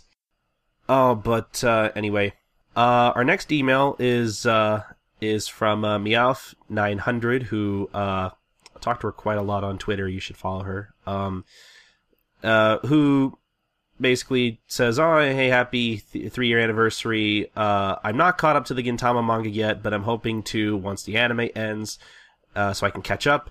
My question for the show is, what squad would I be in the Gintama universe? Like, if I'd be hanging out in the Gintama universe, what group of characters would you see me with? Now, Meowth, that would require that Recon and the rest of the audience know you, which they don't. So so in order to fix that, I would suggest following Meowth on Twitter, or Allison, as she also likes to go by.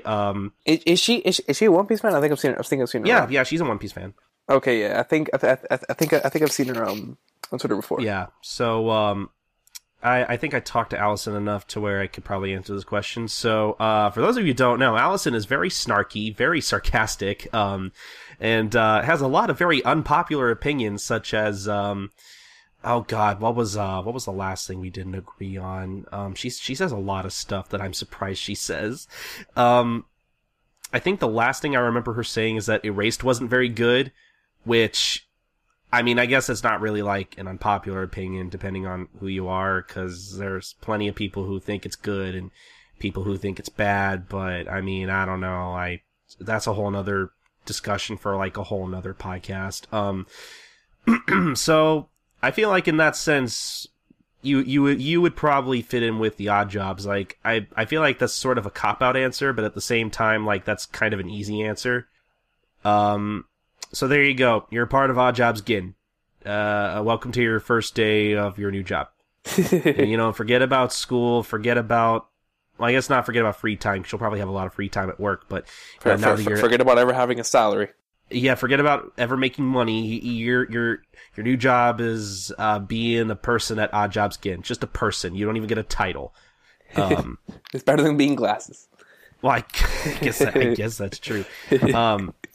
So let's go on to our next email here from Sid, who, for those of you who may not remember, was a past guest. I had him on to cover Ubibozu, and he also helps co-host a podcast with me called Manga Mavericks that you can find at allcomic.com. Bi-weekly show. You should check it out if you like manga. But anyway, so Sid congratulates the podcast on its 3rd anniversary. Thank you, Sid.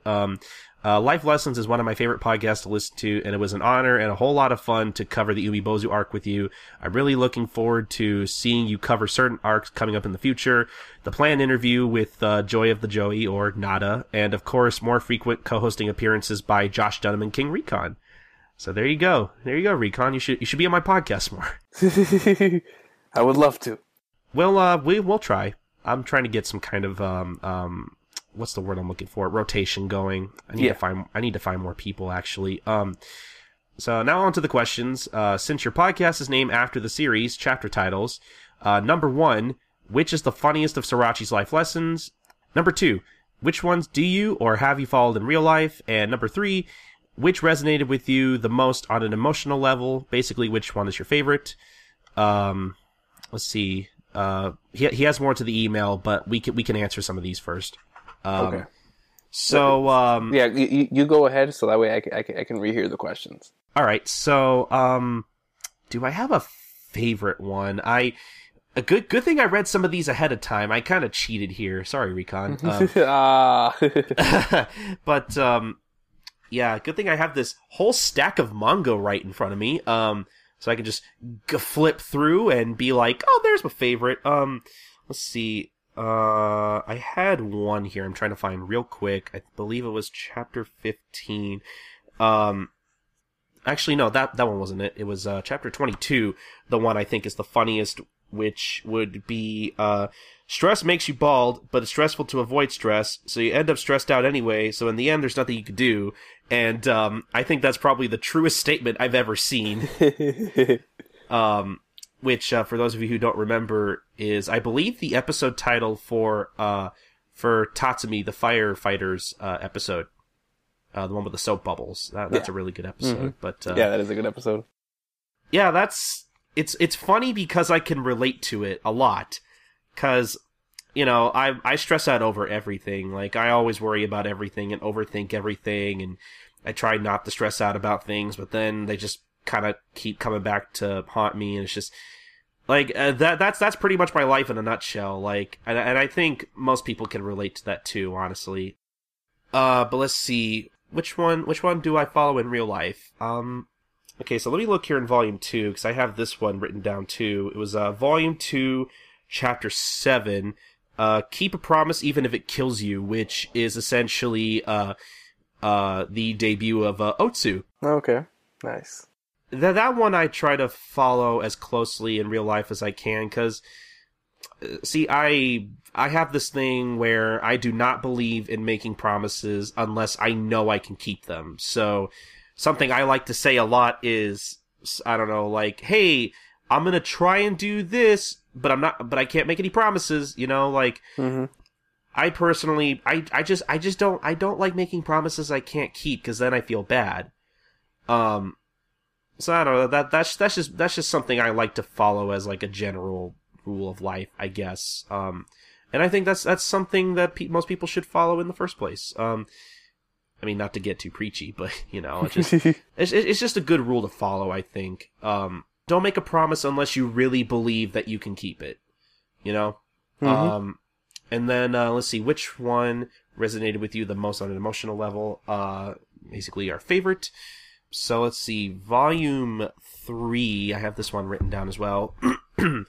I guess I have like chapter 15 and 43 written down, so let's see which one I had written down here. Let's see, chapter 15, okay, yeah, one of my favorite chapter titles actually would have to be from chapter 15.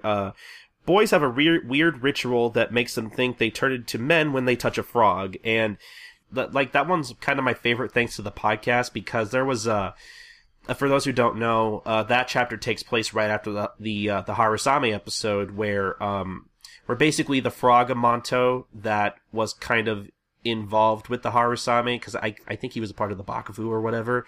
He was doing like illegal trades and taking bribes from the Harusame to keep the Bakufu off their back so they can sell their paradise drugs. And so, you know, with all the stuff that happened with Harusame, you know, basically the Bakufu were like, hey, Shinzagumi, protect this guy.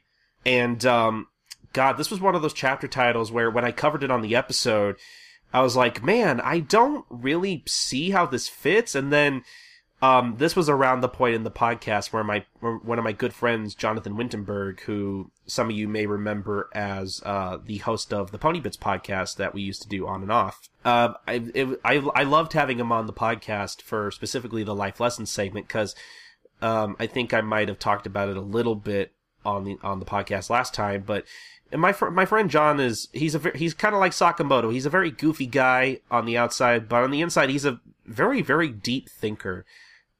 So, you know, when I asked him, hey, you know, how does this relate to the chapter? Because I don't fucking get it.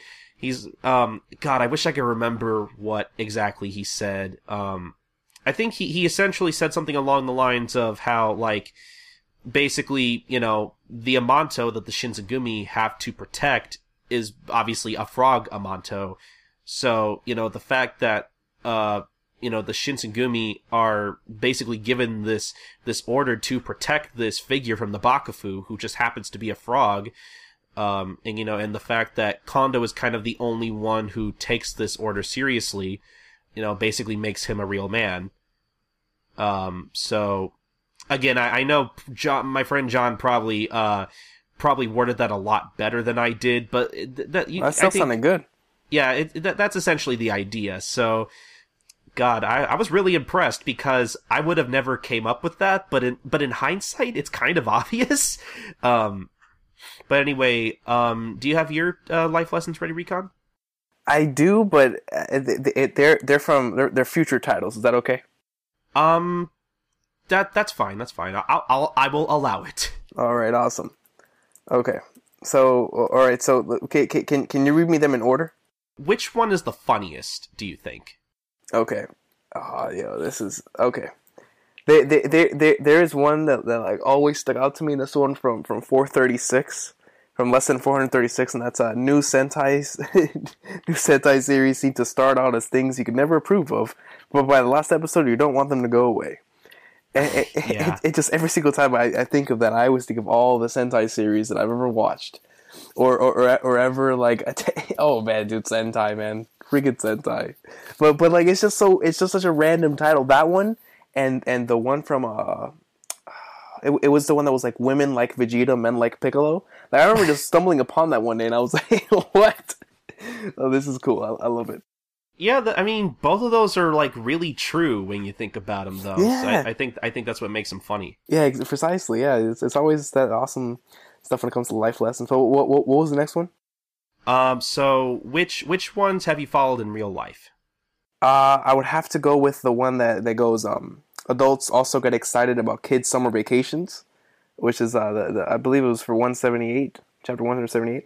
And this one I definitely follow because every single time that I see summer vacation rolling around, no matter how old I get, I will always get like extremely excited and giddy. I'll be like, yes, it's finally time for summer. Even though I have to work and I might even have to go to school sometimes, I'll always get that sort of enjoyment and excitement that I did whenever I was younger. And it just always goes to show me that I should never stop being a kid at heart, as old as I may get. Because the best way to live life is by being a child at heart. So that's the way I always take that title. I can agree with a lot of that, though. I mean, I still kind of get honestly, I get excited for like sunny weather in general. Yeah. Honestly, nowadays, like, I get kind of excited for summer too, because that means I get to, go out and play more and stuff, Precisely. spend some time out in the sun, when I'm, yeah, like you said, when I'm not working, or, I mean, I'm not really going to school at the moment, so, like, I feel like because of that, it's like, I don't have that feeling of, man, I've been trapped in school for almost a whole year. I can finally go out and have free time. But unfortunately, sans work, I kind of have too much free time. So now it's not as special, but like, I can still relate to that feeling though, somewhat. And then, which one has, either like resonated with you the most or basically your favorite? See, this one's tough. I would love to answer this again one day with an actual serious answer. But off of the top of my head, one that resonated with me a lot, as like I said earlier, as a person who is currently writing a novel and is trying to become a successful author, one of the ones that I really loved was making light of early plot elements is fatal. And do you remember that was a part of the feigned illness arc? Oh yeah, that just recently got animated in the anime a couple months back. Yeah, I remember. And Sriracha was basically touching upon the whole Yato joke. I don't want to get too deep into it. I mean, no, it's okay. It's kind of a running joke throughout the whole thing, where like, later, yeah, it is a bit inconsistent. Where like, oh, the Yato need to stay out of sunlight, but oh, Kagura, there have been times where you haven't been using your umbrella. What the fuck's up with that? Yeah. So yeah, that's just a classic like Sriracha-ism kind of thing. Precisely, and that's exactly why I love it, because it resonates with me to where, even though, like, in another series, I feel like someone would have taken this plot hole and would have like just gone in on it. It's like, no, would have been like, no, this series is stupid now. Yes. I don't like this anymore. Precisely, but it's because of the way that Sriracha can make fun of his own inconsistencies and flaws that make the series so special. And I always take that into consideration whenever I'm writing. And it was just one of those titles that really meant something to me. And plus with Gintama, like, the Gintama's world is so crazy enough that, anything can happen so often that you're just kind of, when stuff like that is brought up, I mean, also, Gintama breaks the fourth wall all the time, so it's like, oh yeah, that's a funny thing, who cares? For real, right? Like, I mean, I've talked about it on the show before, Sriracha isn't always the most careful writer ever, like, and he makes fun of himself for that quite a lot, so I respect that about him. Mm-hmm. Without a doubt. But now for the other part of the question. Sid has some specific questions relevant to the chapter we covered, so I guess we can just kind of go in. We can kind of break this down here. So number one. Despite its peaceful nature, Hidoro's race, the Takini tribe, is considered one of the three great warrior alien races alongside the Yato and the Shinra tribes.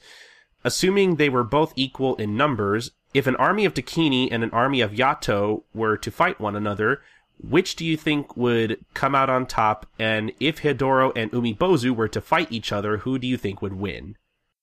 Would you like to go first, or do you want me to go first?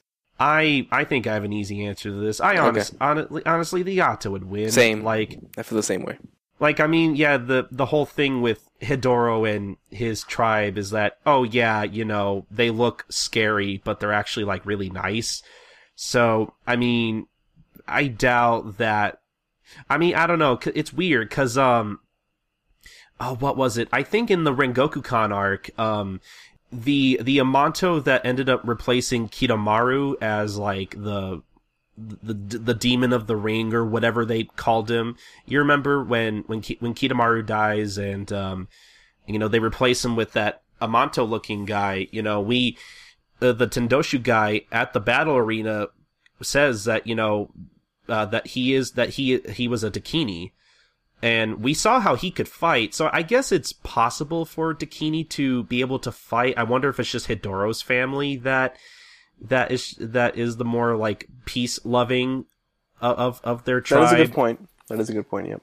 So I guess if they were fighters and they had more experience, I mean, again, we don't really know because Hidoro doesn't really come back too often. We don't really know much about him. Yeah. But assuming that, if he ever gained any kind of fighting experience, I'm sure he'd put up a fight. Okay. Because, I mean, from what we've seen, even later on, like, they're pretty resilient. Yeah. So, I mean, I guess they'd put up a fight, but I feel like ultimately the Yato would win. Yeah, I feel the same way, mainly because I look at the Yato as the Saiyan race of the Gintama verse. Essentially, yeah. So they're the most powerful. I mean, they're everything. All their problems, their relationships, all of them stem from battle. They get stronger both in their relationships and their physical and their fighting abilities, and even in emotional moments sometimes through fighting. Like they're everything about them comes from combat. Mm-hmm. So I feel like the Yato would take it. Yeah, and also I feel like Umibozu would destroy the fuck out of Hidoro. Yeah, and possibly Hidoro and probably his entire family. Yeah, I mean, again, I feel like maybe they could put up a fight, possibly, but I feel like they wouldn't do too much damage to Umibozu because Umibozu is pretty damn strong. Yeah, extremely. Like you'd have to Hidoro's problem is you'd have to come at Umibozu with the intent to kill, which we know that Hidoro is very much against. He doesn't like the idea of taking a life, so he would automatically lose. Yeah, good point. So, on to the next question. In honor of that hilarious Lone Wolf and Cub reference, who do you find more adorable, Daigoro or Baby Kagura? Also, which rocks that cart better, in a fashion kind of way, not literally? Now I feel bad, because I haven't gotten the chance to read too much Lone Wolf and Cub, but... Me neither, man. I mean, I think Kagura's just cuter than most anime characters, honestly, than most anime girls. I agree, especially like in her outfit there. It's like I talked about in the episode. That was one of my favorite designs in the entire chapter. So I'd probably go with Kagura. Yeah, I really like that little bunny kimono she had. That was really cute. I never noticed that before. And also the way she's like, Chan! Chan! Chan! Chan! And I think it's safe to say that, yeah, Kagura rocks that cart. Obviously. Definitely. I really need to read Lone Wolf and Cub. I just bought it on Comixology the other day, but what kind of turned me off is that the art's flipped. So it's like, oh man, that's really jarring. I'm gonna have to get used to that. I can't read it like a normal manga, and it kind of sucks. But I mean, it's, from what I've heard, it's a good series, and I mean, like we were talking about earlier, like it's a very important piece of work when it comes to kind of the evolution of manga and how it's drawn today. So it's definitely something I need to read at some point, and I have it. I just need to get around to reading it. And if you listen to Manga Mavericks, you know that I suck at reading manga. So we'll see how that goes. I think this is the last question here. So thus far in Gintama, the only Dakini we've seen have been male. What do you think female Dakini look like? How do you think Hidoro prepares for dates? And which sexual positions do you think the Dakini like best? Let's see. I think those questions should provide some fun discussion. Once again, happy 3rd anniversary, and I look forward to listening to the next episode and many more to come. Thank you, Sid. Oh man, I kind of want a female Dakini to just have like, I kind of want them to just like look like a normal Dakini, but with like longer eyelashes, lipstick, and a bow. Yeah, I can see that. I mean, it'd be kind of weird to see a Dakini with like full breasts. I don't know. That just be. I can see it because I've read She-Hulk, so I can see it. Well, I mean, I really can. There you go. How does Hedoro prepare for dates? I don't know. What do you think, Recon? I mean, obviously he brings flowers. You know, he likes to. I would say that he brings flowers. He seems like a very genuinely really nice guy. If his mate isn't intimidated by his look, I think he'd be able to woo him over. Yeah. Oh my God. I can't imagine him like trying to date other women who aren't Dakini because they would be terrified, and I would feel sorry for him. Like we already kind of have that kind of character in Sket Dance. I don't know if I can take that in Gintama. That'd be just really sad. Man, I mean, yeah, you got a good point. At least he has flowers. Like, he would never run out of flowers. So that's a good thing. I don't know. I don't know what position he'd like best. I don't know. Jesus Christ, I don't even know if I want to think about a doggy style. I don't know. No, he's not an aggressive man. I can't see. Oh God, he'd be super submissive then. Yeah, true that. So and he'd be really polite too. Be like, no, please, I insist. Please get on top. Okay, yes, yeah, you put a little cowgirl, all right. Yeah, I can see it then. I can see it. Christ. I mean, I don't know. Like, I feel like the Dakini would have like a weird way of having sex, like just something very unconventional, kind of like how in I think it was in the third Scary Movie, where you have that joke where the aliens don't have genitalia and they're like, you should see how we pee, and they pee out their finger. And I feel like there'd be something weird like that, like, we just bump horns. I don't know, like literally like bump their horns, like I don't know, maybe they literally ram into each other like rams and goats. Funny. I feel like that'd be pretty funny. Yeah, that sounds hilarious. Christ. Thank you, Sid, for all the very very creative questions. But I think we got one last email here from our good friend of the podcast and very vocal listener, Leah, who says, "Hi, Colton and Recon. 3 years have passed already, huh? 2 more until the big 5-year anniversary we promised back in the first year. I swear I will come, so let everyone know. And Jay better get that damn sheet cake, how Jasmine said, with legit cream icing, no whipped cream crap, along with, I think she meant Hasegawa, but she says along with can't get a job guy's face in parentheses." That's Hasegawa, Leah. Along with Hasegawa's face on the front. I don't know if I could eat a Hasegawa cake. That'd be kind of depressing. Hasegawa cake sounds delicious. Like, just, that'd be a great way to celebrate 5 years of this podcast. Just like, hey, happy 5-year anniversary. Here's Hasegawa's face. Actually, it'd be even funnier if it were like Hasegawa hanging from a noose. That would be so bad out of context. Actually, that's bad like out and end of context too. That's just bad in general. I mean, either way, like, he'd look depressed. He wouldn't look happy. I don't know. Yeah. I'll have to decide on what image I want to use. It's got to be a happy image of Hasegawa. Something. I don't know. I'll never forget, and neither should you, or I will find you and fight you in the Denny's parking lot. Oh no. That sounds bad. The Denny's parking lot. Yeah, I feel like that's a reference to something that I forgot. Now on to the question for the chapter, the good stuff. How did Hedoro get that scar on his face? Be creative. The crazier, the better. Would you judge him for how he looks or how he acts?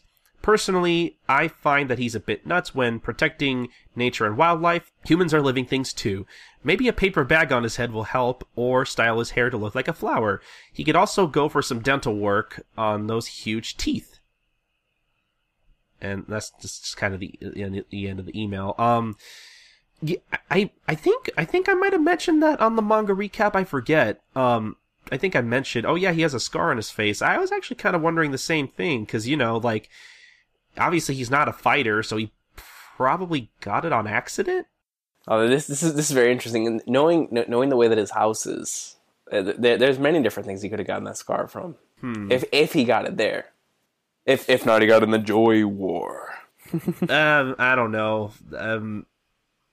Well, see, he doesn't like killing though, so I don't really see him being a part of the war. Yeah. But what about if he became that way after the war, kind of like how Gintoki was? See, now that would be interesting. Huh, I never thought about it like that. Huh. Yeah, maybe, like, I could see that. But what's a stupid way he'd get a scar, though? Let's see. He somehow stabbed himself with his own horn? I don't know how that works. I can honestly see him shattering one of his. Okay, so let's just say that he's walking out of his house one day, okay, and one of the pots just falls right down his head, man. But that's not what causes it. You see, one of the shards pops off, it bounces off the wall, comes back, it cuts one of the flowers, and he gets mad at the flower, or he gets mad that the flower got cut in half by the shard. He looks at the shard, he intends to fight the shard, but he doesn't. The shard then cuts him. So that's that's how he got. Are you telling me? I mean, maybe you're not saying this, but are you telling me that the shard becomes like sentient and starts fighting him? Because that would be like super weird and dumb, but I would love it. That's exactly what I'm saying. Well, I mean, Leah did say the crazier the better, so there you go. Yeah, he had to have gotten it on accident. Like, I feel like Sorachi would be like, oh yeah, that he tripped in the bathtub. I don't know, it's just something really dumb like that. I don't know. So let's see. Would you judge him for how he looks or how he acts? I mean, if we're being completely honest, I mean, yeah, like, I mean, you shouldn't judge people by their cover, but I mean, in Hidoro's case, yeah, I think it's pretty easy to be scared at him the first time you see him, like, oh my god, it's a monster, he's going to kill me. Yep. Very true. But, I mean, how he acts, I mean, I feel like how he acts, like, if I saw how he acted, I'd be kind of uneasy. I'd still be like, oh, I don't know, but I'd be like, okay, maybe I could trust him. Maybe. Like, I feel like I wouldn't be as stubborn as, like, Gin and be like, oh, you know how you shouldn't, judge people by their cover? That's what stupid people say. you shouldn't believe that. I feel like I wouldn't be that stubborn, but yeah, I don't know. I feel like once you got to know him, he'd be nice. As for him, like, being nuts when it comes to protecting nature and wildlife, yeah, it's not weird, but like, I don't know, like, I don't know, for some reason this is like giving me flashbacks to like when I was in middle school, and we were on the playground. I call it the playground, but it was just like a black top with maybe like 2 basketball hoops. It wasn't really much of a playground. We just kind of hung out. I remember hanging out in the shade by the tree, and I saw an anthill. I was still pretty immature, so I was like, I'm gonna stomp that anthill for no reason. And then this girl got on me and was like, hey, what are you doing? And I'm like, I'm just stomping an anthill. And she was like, you shouldn't do that. They haven't done anything to you. And I'm like, I guess, whatever. You're a bitch. I didn't say that to her, but that's probably what I was thinking.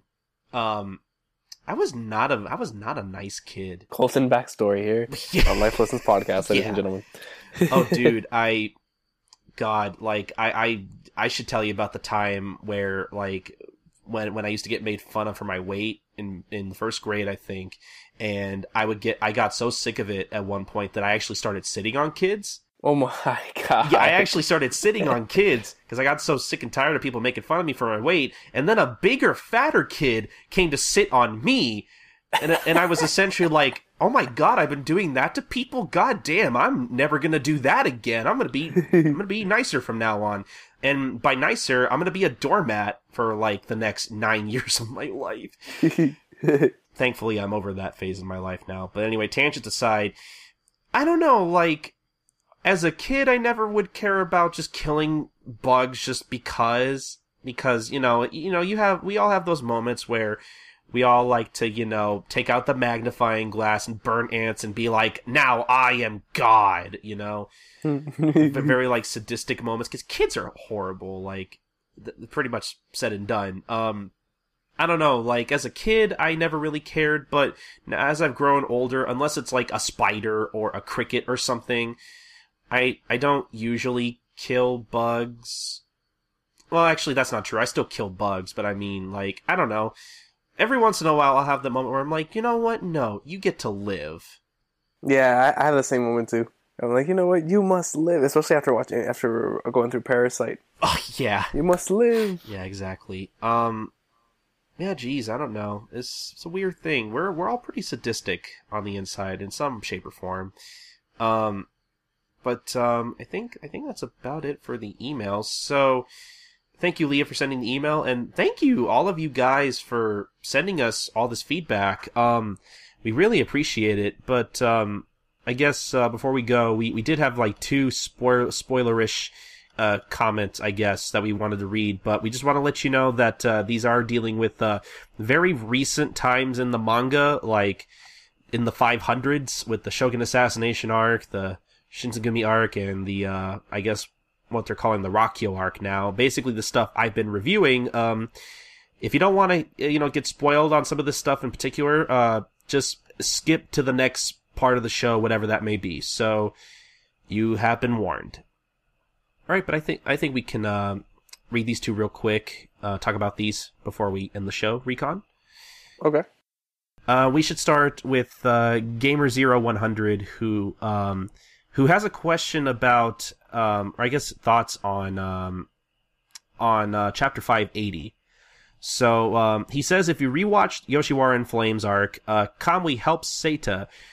Now, the reason we are probably led to believe is because he wants to mess with Hosen, so he will fight with him, but ever since 580, we are shown that Kamui had a huge complex over his mother and blames Umibozu for her death.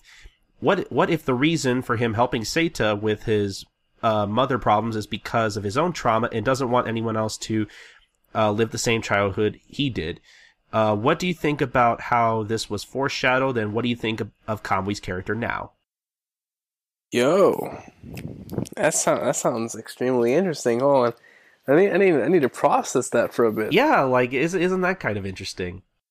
Extremely. That adds like a completely new layer to Yoshiwara. Now, holy crap. Yeah, like for those of you who may listen to my reviews, you know that I've kind of had a kind of an awakening with Kamui, sort of like an epiphany, because my thing on Kamui is that like he was never really around enough for me to care about him, but I think ever since the Shogun Assassination arc, we've gotten to kind of spend more time with him and kind of like see more characterization for him in general.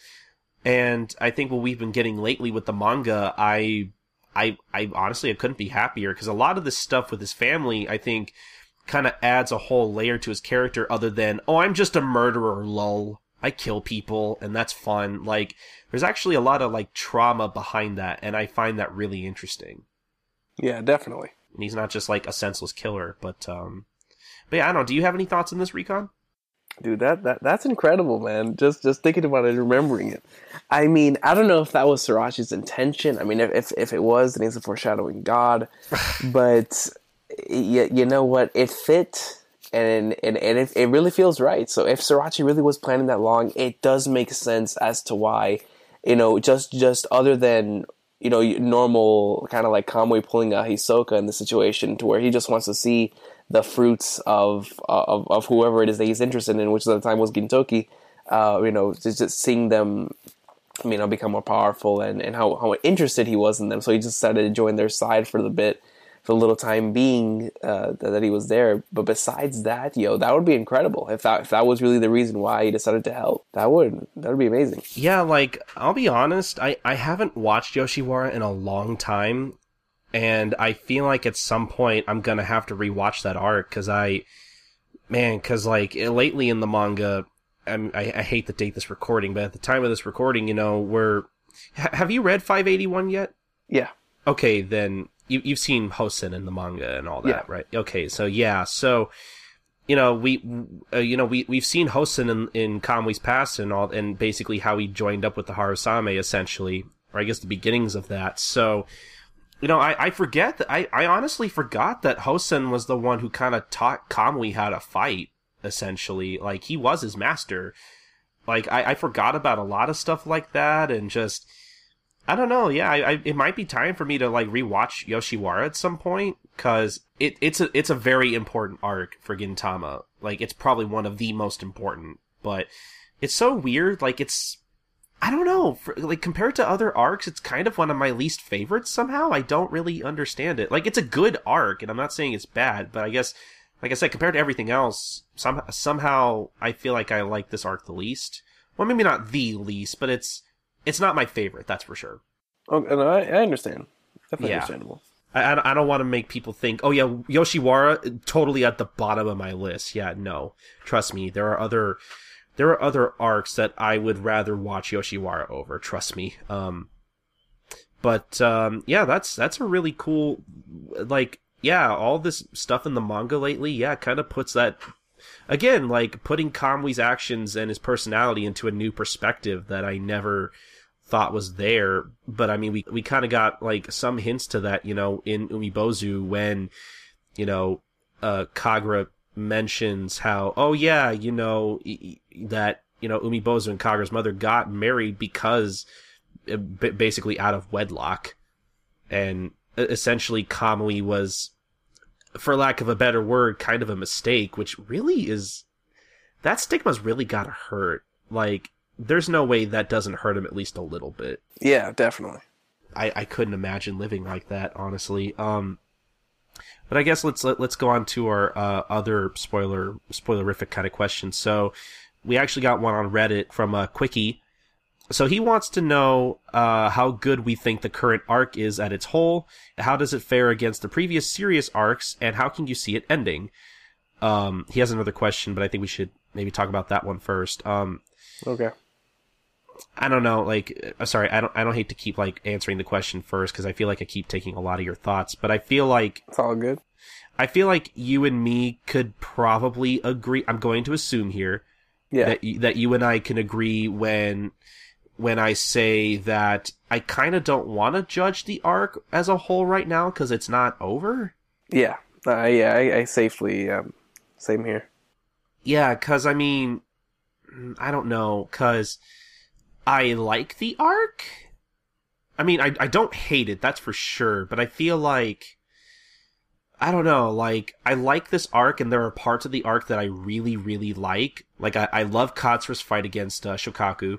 That's probably, like, the highlight of the arc for me so far, honestly. And then I like, kind of like, the character redemption. We're kind of on our way with getting with Nobunobu. I really want to see where that goes.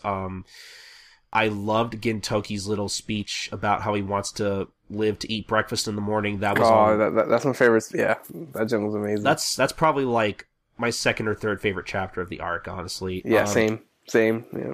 Again, like I said, I can't really judge this arc as a whole because there's still a lot of things like Utsuro. Like, I don't know how I feel about that twist still. Like, yeah. I know a lot of fans did not like that twist and thought Sorachi was blasphemous for making somebody as nice as Shoyo be evil, which I don't know, like, there's still so much we don't know about Utsuro. Like, I think we can assume that, yeah, Utsuro is Shoyo.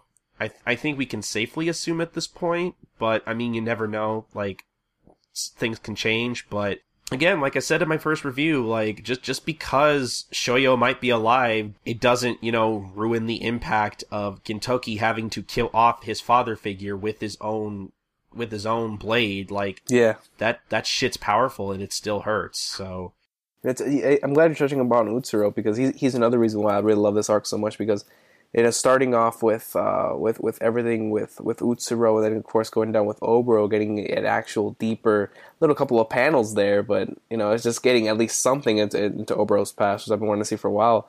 But Utsuro himself is such an interesting character with some of his dialogue, because his dialogue is very reminiscent to the dialogue that Shoyo has, into which a lot of those can really be quoted and put in some books as some crazy just wisdom, absolute wisdom. And I'm always so interested in Utsuro's character because he talks like, I don't know, because he does talk like a instead of how Shoyo used to talk like a father figure, this man talks like a grandfather figure.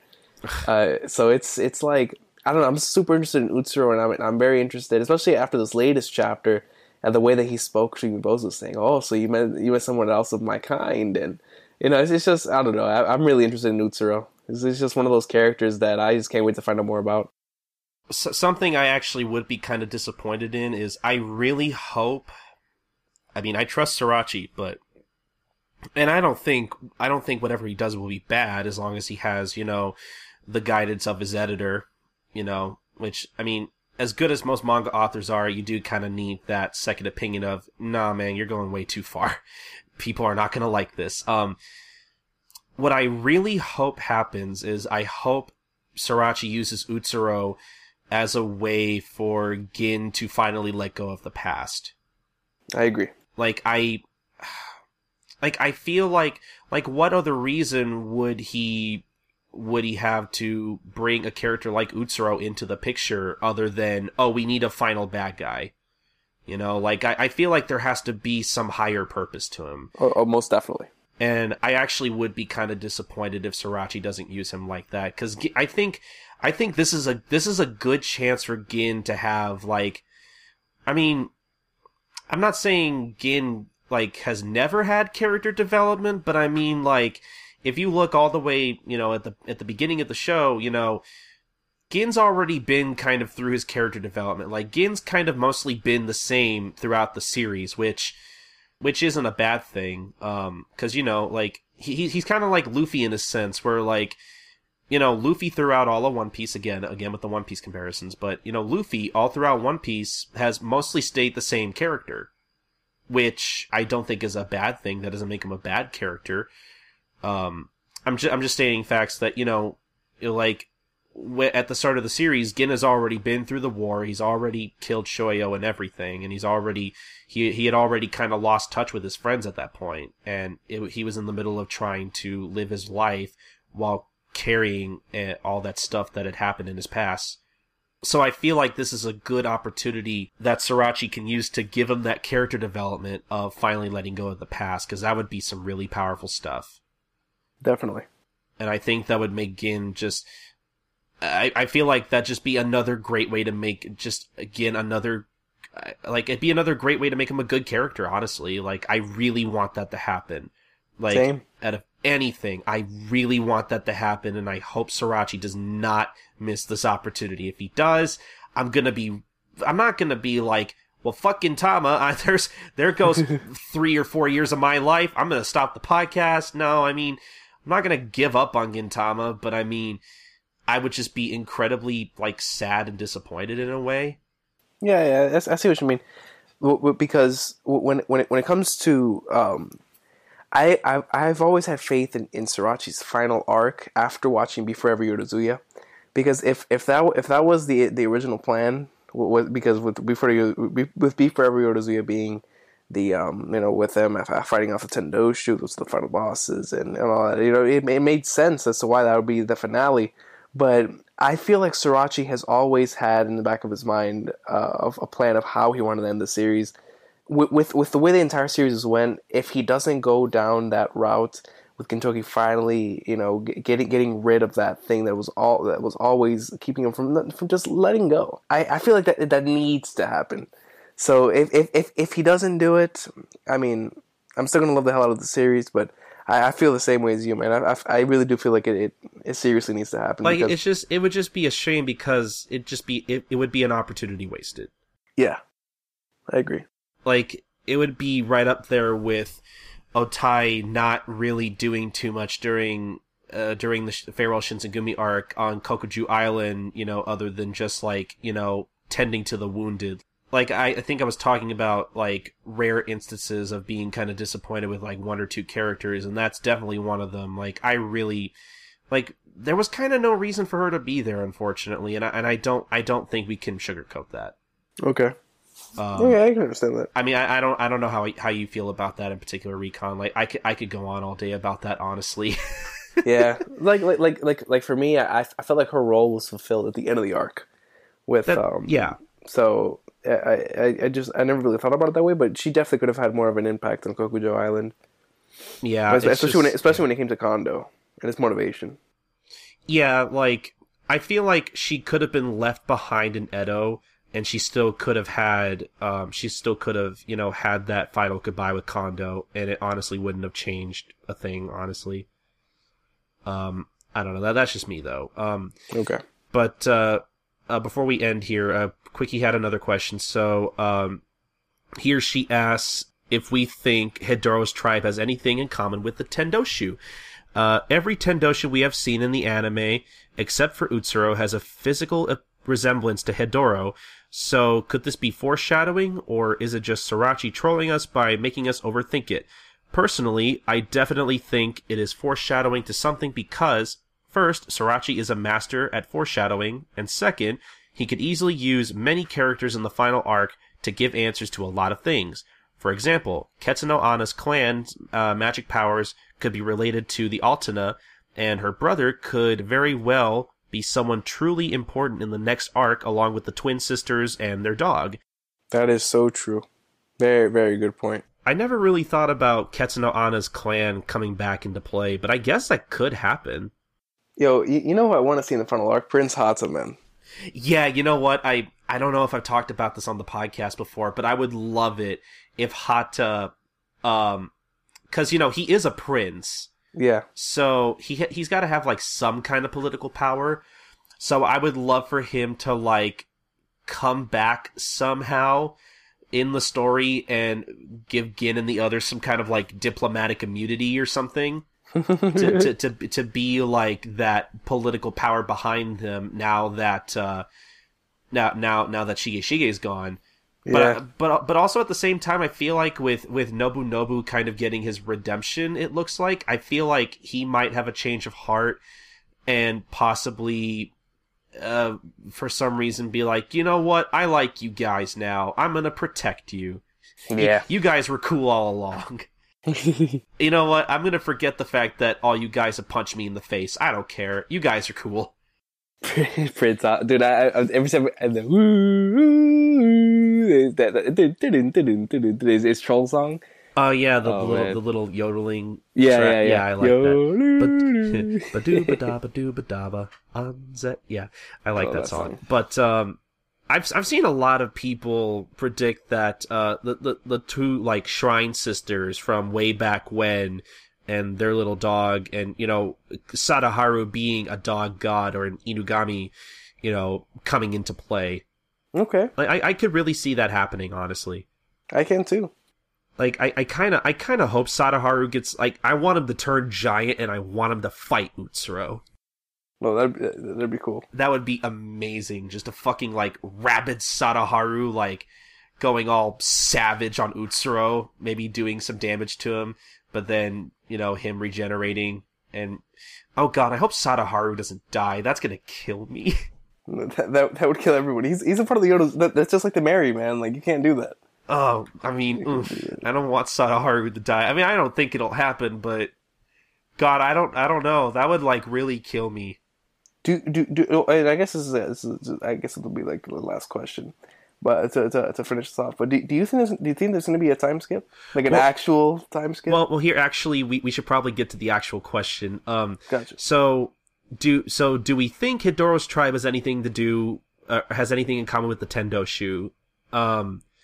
Do you want to answer this first? Do you have any opinions? I mean, to be honest, it would not shock me in the slightest. Okay, it's something that it would be really cool, and I'd be like, hell yeah, like he foreshadowed it. But if it doesn't happen, it is what it is. But now that you brought it up, I'm kind of looking forward to it. Well, see, here's the thing with me is that, like, I don't think it's too hard to remember all the appearances that the Tendoshu have made, because they make maybe a total of like 5 or 6. Yeah, I could count on one hand how many times they actually come into the story, like, physically. And, like, we don't really know what they look like at all. They're still kind of, like, they still have, like, their long Akatsuki, like, coats on and straw hats on and stuff. Like, I'm not really sure what Quickie's referring to, because, like, I think the most we probably have seen of, like, any Tendoshu member aside from Utsuro is that it looks like most of them have green skin. So yeah. I guess, like, I could see that, but I mean, like, other than that, as far as I can tell, I don't think they really have any other like real like glaring similarities to the Dakini tribe, like at all. Yeah. But I mean, I guess I wouldn't be too surprised if somehow they were related. I'm sure Sorachi could make it work, but I feel like that's not what's going to happen, and I feel like that's not going to be a thing. But I mean, never say never, I guess. Yeah. I guess really just like I don't think we've seen enough of we haven't seen of like what any of the Tendoshu look like under their garbs to really make that assumption. Good point. Because like we really don't know what any of them look like at all. Yeah, besides one of them, and that's kind of. Yeah, like we've never seen them without their cloaks off at all, and that's kind of like. I never thought we would, see any of the other Harusame captains, but I mean, that happened, so, like, I wonder if, like, Sorachi's gonna actually give the Tendoshu any, like, real character other than we're the big bad guys that kind of look like the Akatsuki, kind of, Yeah.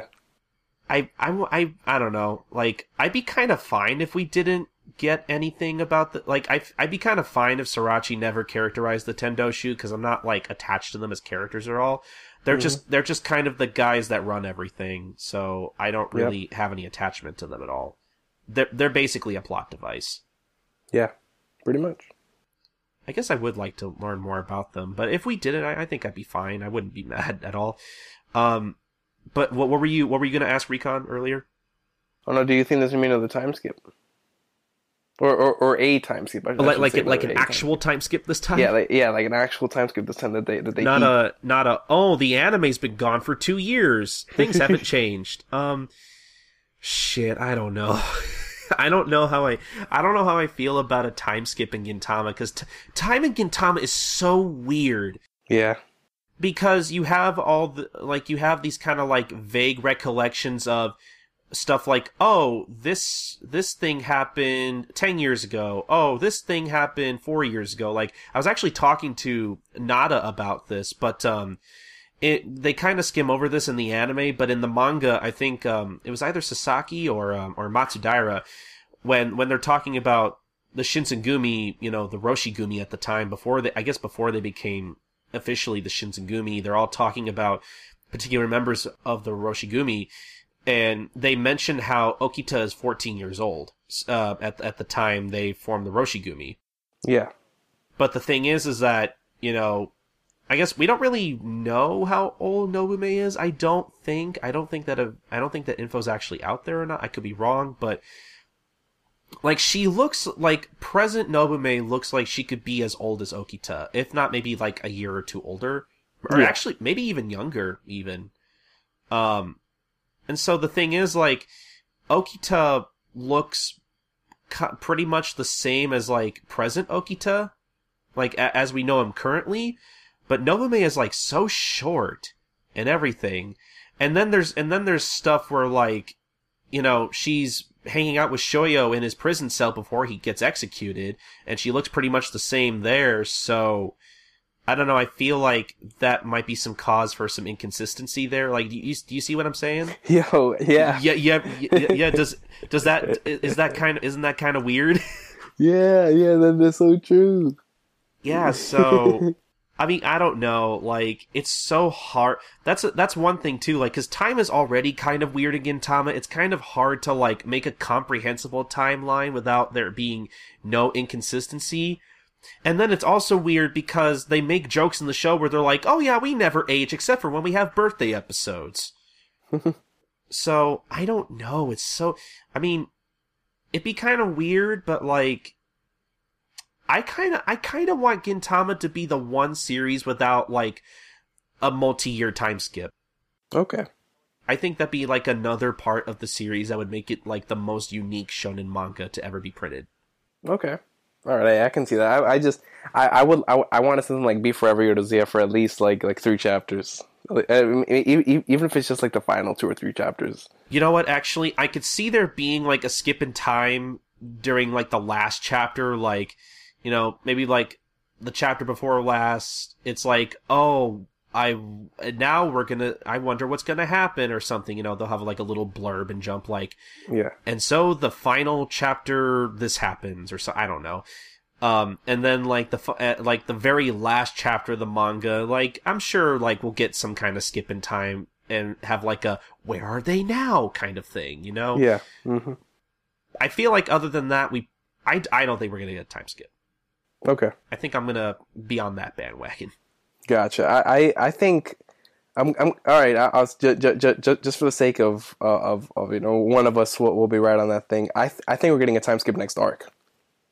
Okay, that could but happen. We will see. We shall see. Okay, so yeah, I definitely say no kind of time skip until the last chapter of the series. Okay. Then I'll say that sometime within the next arc there is going to be a time skip. If not in the beginning, I say around like last 5 chapters. Okay. All right. Well, we'll see which one of us is right on that. Alrighty. All right. I'd make a bet, but I usually lose at bets, and I don't really have anything to bet, and I really want to bet. I'm not a gambling man, so. Okay, I think that's about it. This was probably our longest feedback segment ever.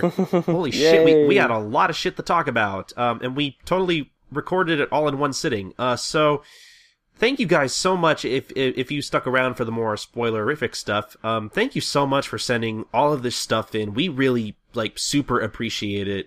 Like we honestly couldn't be any happier that you guys sent us the stuff to talk about. So I think with that out of the way, I guess we'll get into the whatever's after this. I don't know just yet. Unfortunately, past recorded Colton, the next thing up is the end of the show. Unfortunately, that's pretty much where this episode is going to end. Again, sorry that this episode was basically all just our feedback segment, but I mean, if I wasn't uploading this as kind of like as part 2 of episode 46, this could have been its own entire episode. Like, I think this episode somehow, or I guess this part is somehow longer than the first part I put up a few days ago. It's just, it's ridiculous. But unfortunately, it's just me here ending the show. I decided to kind of let Recon go after we got done recording that segment because it was pretty late, and I thought, I might as well just do it myself. It'll be a lot faster. But then again, knowing how much I ramble, this probably won't be over for like 20 minutes.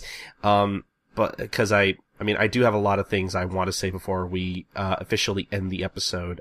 So. Just in case you guys didn't already hear from the first part of the episode, first things first, I'm not doing chapter reviews anymore for the time being, so just in case you guys were wondering, oh, where's the new chapter review? Because I know some people actually listen to those. I just kind of lost interest in covering current manga. Not that I'm not reading it anymore or something, because I still keep up with it, but it's just I kind of lost interest. I need to start doing other stuff. I guess I need time for other stuff like other podcasts and work and everything, essentially. Maybe I'll come back to them. I don't know. Really depends. But, that's just in case you guys didn't listen to the first part of this episode. Next thing is, I guess well, actually, here. This is actually, I guess I should talk about this next. So I just want to let you guys know ahead of time that, editing this episode has really kind of like taken it out of me, I guess. I'm really doing a great job of this. Editing this episode has been pretty exhausting amongst all the other stuff I do. Not that it's not worth it, for you guys to listen and be like, oh man, Colton, that was so cool. I really liked that episode. Keep up the good work. So essentially, what I'm probably gonna do after I release this next part of the episode is I think at some point I mentioned I wanted to do a thing with Josh and Doctor from Justin Gintama podcast where we kind of talk about Josh's basically his first impressions of Gintama after watching the first 49, maybe 50 episodes. And I did want to kind of make it a part of the anniversary show, but as you can tell, I already had so much audio to work with that I kind of didn't need to put it in. I think it's fine without it. So what I have decided to do is I'm probably going to take like a small break from editing the podcast proper. I mean, I'll probably have to edit that thing with Josh and all that, but still, I kind of want to take a break from, like, I guess, from planning out life lessons and everything, and just kind of do this next thing. I don't know, like, I just kind of want to take a break from life lessons proper, I guess. I'm not really sure how to put it, which I guess is kind of weird considering how I'm going to be trying to recording this thing with Josh, but whatever. It's something I kind of told everybody I do, and I still want to do, and I know Josh still wants to do it, Doctor still wants to do it, so hopefully we can start doing that soon. If we can get around to doing that, I'm probably going to release it in May as, like, sort of a stand-in for like a stand-in for, I guess, a normal episode of Life Lessons, because the next actual episode of Life Lessons we're going to be covering the Go Ninja arc, which is basically our next 3-chapter manga arc. So, I kind of want to, take a bit of a breather and get kind of prepared for that, cause, what I want to do, notice how I said what I want to do and not what I am going to do, cause again, I don't like making promises I can't keep, but what I want to do is I basically want to get, both Josh and Nada for her first, like, actual episode of the show, and talk about that arc. See if I can maybe figure something out with that. That's what I want to do, but if that doesn't work out, I have backup plans. I even have 1 or 2 plans up my sleeve for an episode or 2 sometime this year that I'm not going to say anything about now. But if you follow me on Twitter, you probably have an idea. If not, good. It's still a surprise. I think you'll like what I have planned for this next year worth of the podcast. I have 1 or 2 ideas I'm going to implement. Along with all your other favorite cartoon pals, Josh Dunham and King Recon. Hopefully, assuming King Recon comes back from his YouTube hiatus, I don't know if I don't know if he plans on staying away from the podcast or not. But that's neither here nor there. So yeah, I just look forward to this next year of Life Lessons. I really do have some interesting, exciting stuff planned in terms of, like, guests and all that. Hopefully 1 or 2 new guests. Again, I have ideas, but anyway, enough teasing. Hopefully you can look forward to the next episode of Life Lessons. If not, I want to say probably no later than June. So yeah, just letting people know that if I don't have the next episode of Life Lessons out in May, it'll be out in June. So don't be surprised if I don't have an actual episode ready in May. Cause, yeah, the thing is, like, man, I cannot imagine planning a 3-chapter manga arc episode along with all of this feedback and an interview. Like, man, I know I kind of did it last year, but man, like, even with just a single chapter of manga to talk about, man, I still had, I put so much work into this particular episode, and I hope it shows, because I really tried to put some, hard work and love into editing this episode, and again, I hope it shows. But yeah, that's basically what you can kind of look forward to from Life Lessons in the next month or 2. Josh's first impressions on, I guess, technically the first season of Gintama, first season's worth of episodes, 49 episodes, whatever, and hopefully our Go Ninja arc episode will be up sometime within the next 2 months. So there's that. But I guess before we, get on to everything else, I do want to take this time to thank a few people individually. First off, thank you, Nada, for coming on the show again. I highly encourage everybody to go follow her. You can follow her on Twitter at Joy of the Joey. That's JoyoftheJoui. That's Joy of the Joey. She's super knowledgeable about not just Gintama, but especially about the Japanese history that makes up the show, essentially. So please follow her along with some of her Tumblr stuff. If I remember correctly, I think her like personal Tumblr is cult of Takasugi.tumblr.com, and then her the history blog that she's a part of would be hakuoki-history.tumblr.com, hakuoki being spelled Hakuouki. That's hakuoki-history.tumblr.com. Please follow all of her stuff. I really want Nada to get more of a following. I really do think she deserves it. Thank you so much for coming on the show. Thank you, Recon, for coming on the show. Recon is a somewhat well-known YouTube personality within the Gintama fan community, specifically on YouTube, I guess. You should go. I know, again, he's kind of on a hiatus right now, but, you know, he'll be back. I'm sure honestly, I don't think he'll be gone for that long, but, you know, he's got to do what he's got to do. We all get that sometimes. Hell, I'm kind of doing that for this podcast right now. So, if you want to follow Recon, subscribe to his YouTube channel if you are caught up with, the Gintama manga and want to see his live reactions to that, plus some other, current manga that he reads weekly, such as One Piece Toriko. I think even Haikyuu. You can, find Recon's YouTube channel. That's King_Recon. That's not his actual YouTube link, but if you search for, that username on YouTube, I'm sure you'll find him. And then you can also follow him on Twitter if you want at Amo One Piece. That's AMOONEPIECE,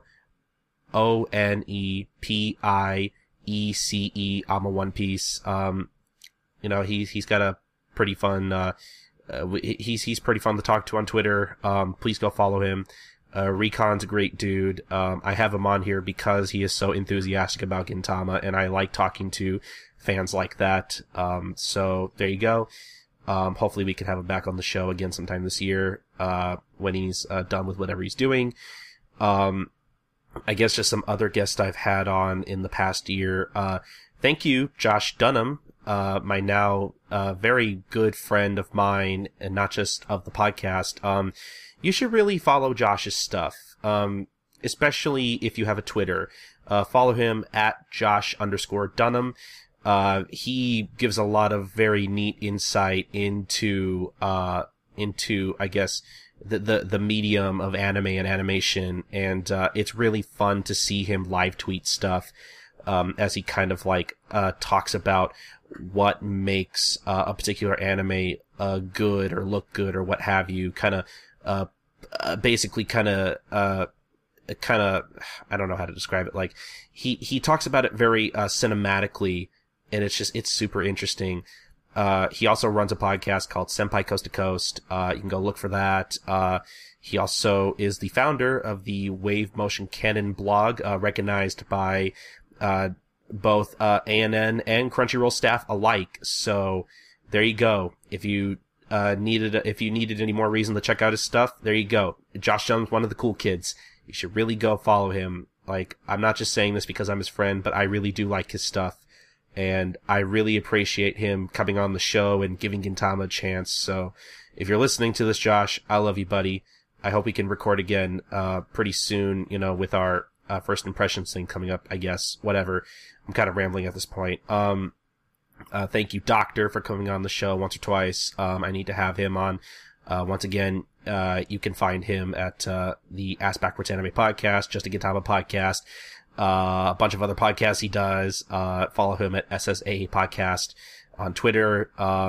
Doctor's another good, internet friend of mine. I love talking with him about Gintama and Case Closed, but I'll get to that in a second. I guess, let's see. Last but not least, I know probably none of them are listening, but just in case you ever find this, guys, I really want to thank all of my closest friends who have been kind of with me from the very beginning of the show, who who have basically kind of helped me helped me host the show when, I didn't really have people like Josh or Doctor or Recon to help me host the show. And, I've talked before about how, it kind of sucks that, we don't really have as much time to record the show together anymore, but, they're still my friends. We still hang out. Thank you, Jay, especially for helping me, I think, the year before, kind of helping me host the show when John and Jasmine, kind of left. Thank you, John, so much for, all your help earlier, during the show's run. At the time of this recording, he has just recently left for the Navy, finally, when we thought he was gonna leave last year. Thank you, buddy. If you're listening to this, thank you for serving our country. John's a really great guy. I know we're not really recording it anymore, but, if you want to hear him, go listen to the Pony Bits podcast if you like My Little Pony. And then thank you to my very first co-host, Jasmine, who we're still both very good friends, though she is away at college and we can't really record anymore. I have to thank her especially. She was my first co-host. I originally started Life Lessons with her. I was hoping it could go on, like that for a little longer, but I mean, I think I like where the show is now. I can't really thank everyone enough.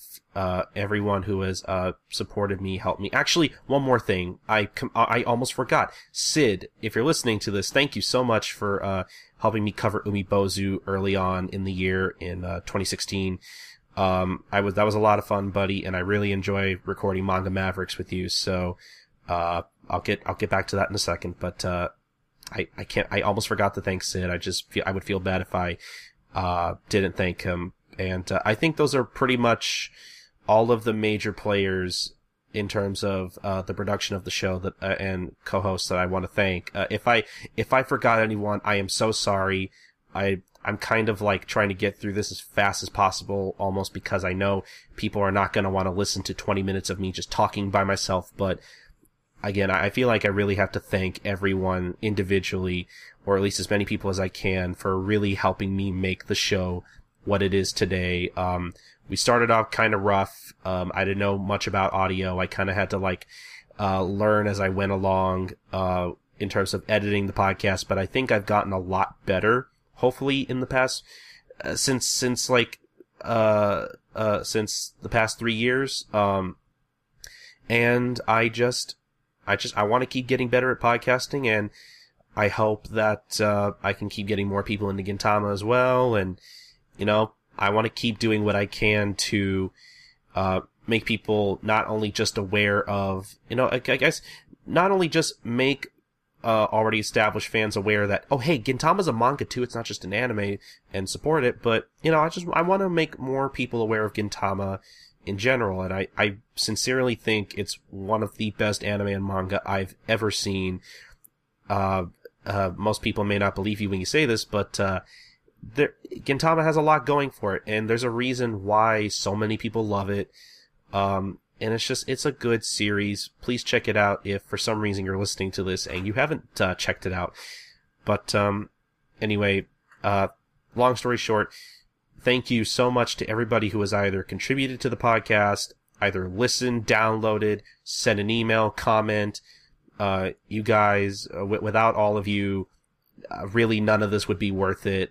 And I really can't express my gratitude for everybody, involved with this podcast. You guys mean so much to me, and I could never express, how thankful I am for all of you. So, thank you for, helping me, helping this podcast chug along for as long as it has. I say that, but it's only been like 3 years. I want to get to my, 5-year goal, like Leah's been, constantly reminding me of, with all the sheet cake and all that stuff. So, I don't want to play favorites here. But actually, thank you, Leah, also for, being our first emailer of the show.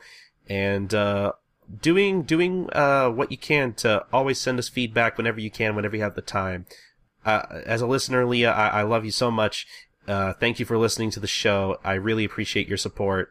And hopefully you keep listening to the podcast and you keep liking what we produce. Even if all of your favorite people are kind of gone at the moment. But anyway, I think that's enough thanking people. Again, I know people are probably getting tired of listening to me. So we're just going to go right in, start letting people know where they can find us. So if you want to find more of this podcast, I almost forgot. You can follow me on Twitter if you want, at SniperKing323. That's SNIPERKING 323. Please follow me if you want quick updates on any podcast I do. You can also listen to the Heavenly Kings podcast, where I talk about Toriko. Hopefully an episode of that will actually be out super soon. We just recorded one finally. So yeah, if you're into Toriko, listen to that. If you want to listen to me talk about Case Closed and or Detective Conan, please go listen to One Podcast Prevails. I record that with Doctor. You can also listen to that at onepodcastprevails.wordpress.com. And last but not least, please listen to Manga Mavericks. I host that with Sid. On that show in particular, we talk about manga not just as a medium, but as an industry as a whole. You can listen to that at all-comic.com. Okay, now we can go on to the rest of the stuff. So, if you want to visit our website, you can visit us at gintalifelessons.wordpress.com. You can also listen to us on the Stitcher or Stitcher Smart Radio app. And you can also listen to us on Player FM. You can also follow us on Facebook.com, Twitter.com, and YouTube.com/GintaMangaCast. That's GintaMangacast, Ginta MangaCast. You can also follow us on gintamangacast.tumblr.com. You can also email us anything at gintalifelessons@gmail.com. You can also leave us feedback on our occasional feedback threads on the Gintama subreddit at reddit.com/r/Gintama. But the most important thing, guys, is that you subscribe, rate, and review us on iTunes. Any of that is appreciated. Thank you so much for listening to this episode, guys. I hope splitting it into parts didn't throw you guys off at all. I don't know if I'll ever do this again. Splitting it into parts, I mean. Maybe I will. I don't know. This is just something I thought I'd try out. Again, I know you guys really wanted to listen to this, and I wanted to put out whatever I could fast, so that's why I did it. But anyway, one last time, I promise, thank you guys so much for listening to this episode. I hope you guys enjoyed it. I hope it was worth the wait. And I hope the next episode is worth the wait too. But again, I will post whatever I can in May, but I promise you will definitely get something in June, sans anything coming up and stopping me from doing it, because life isn't all that easy. But anyway, this has been Life Lessons, the Gintama Manga Cast, episode 46. This has been our 3rd anniversary. Hopefully we can make it to 4 years. That sounds ominous. I hope we can. Anyway, bye guys. Thanks for listening. I love you guys. See ya. Peace out.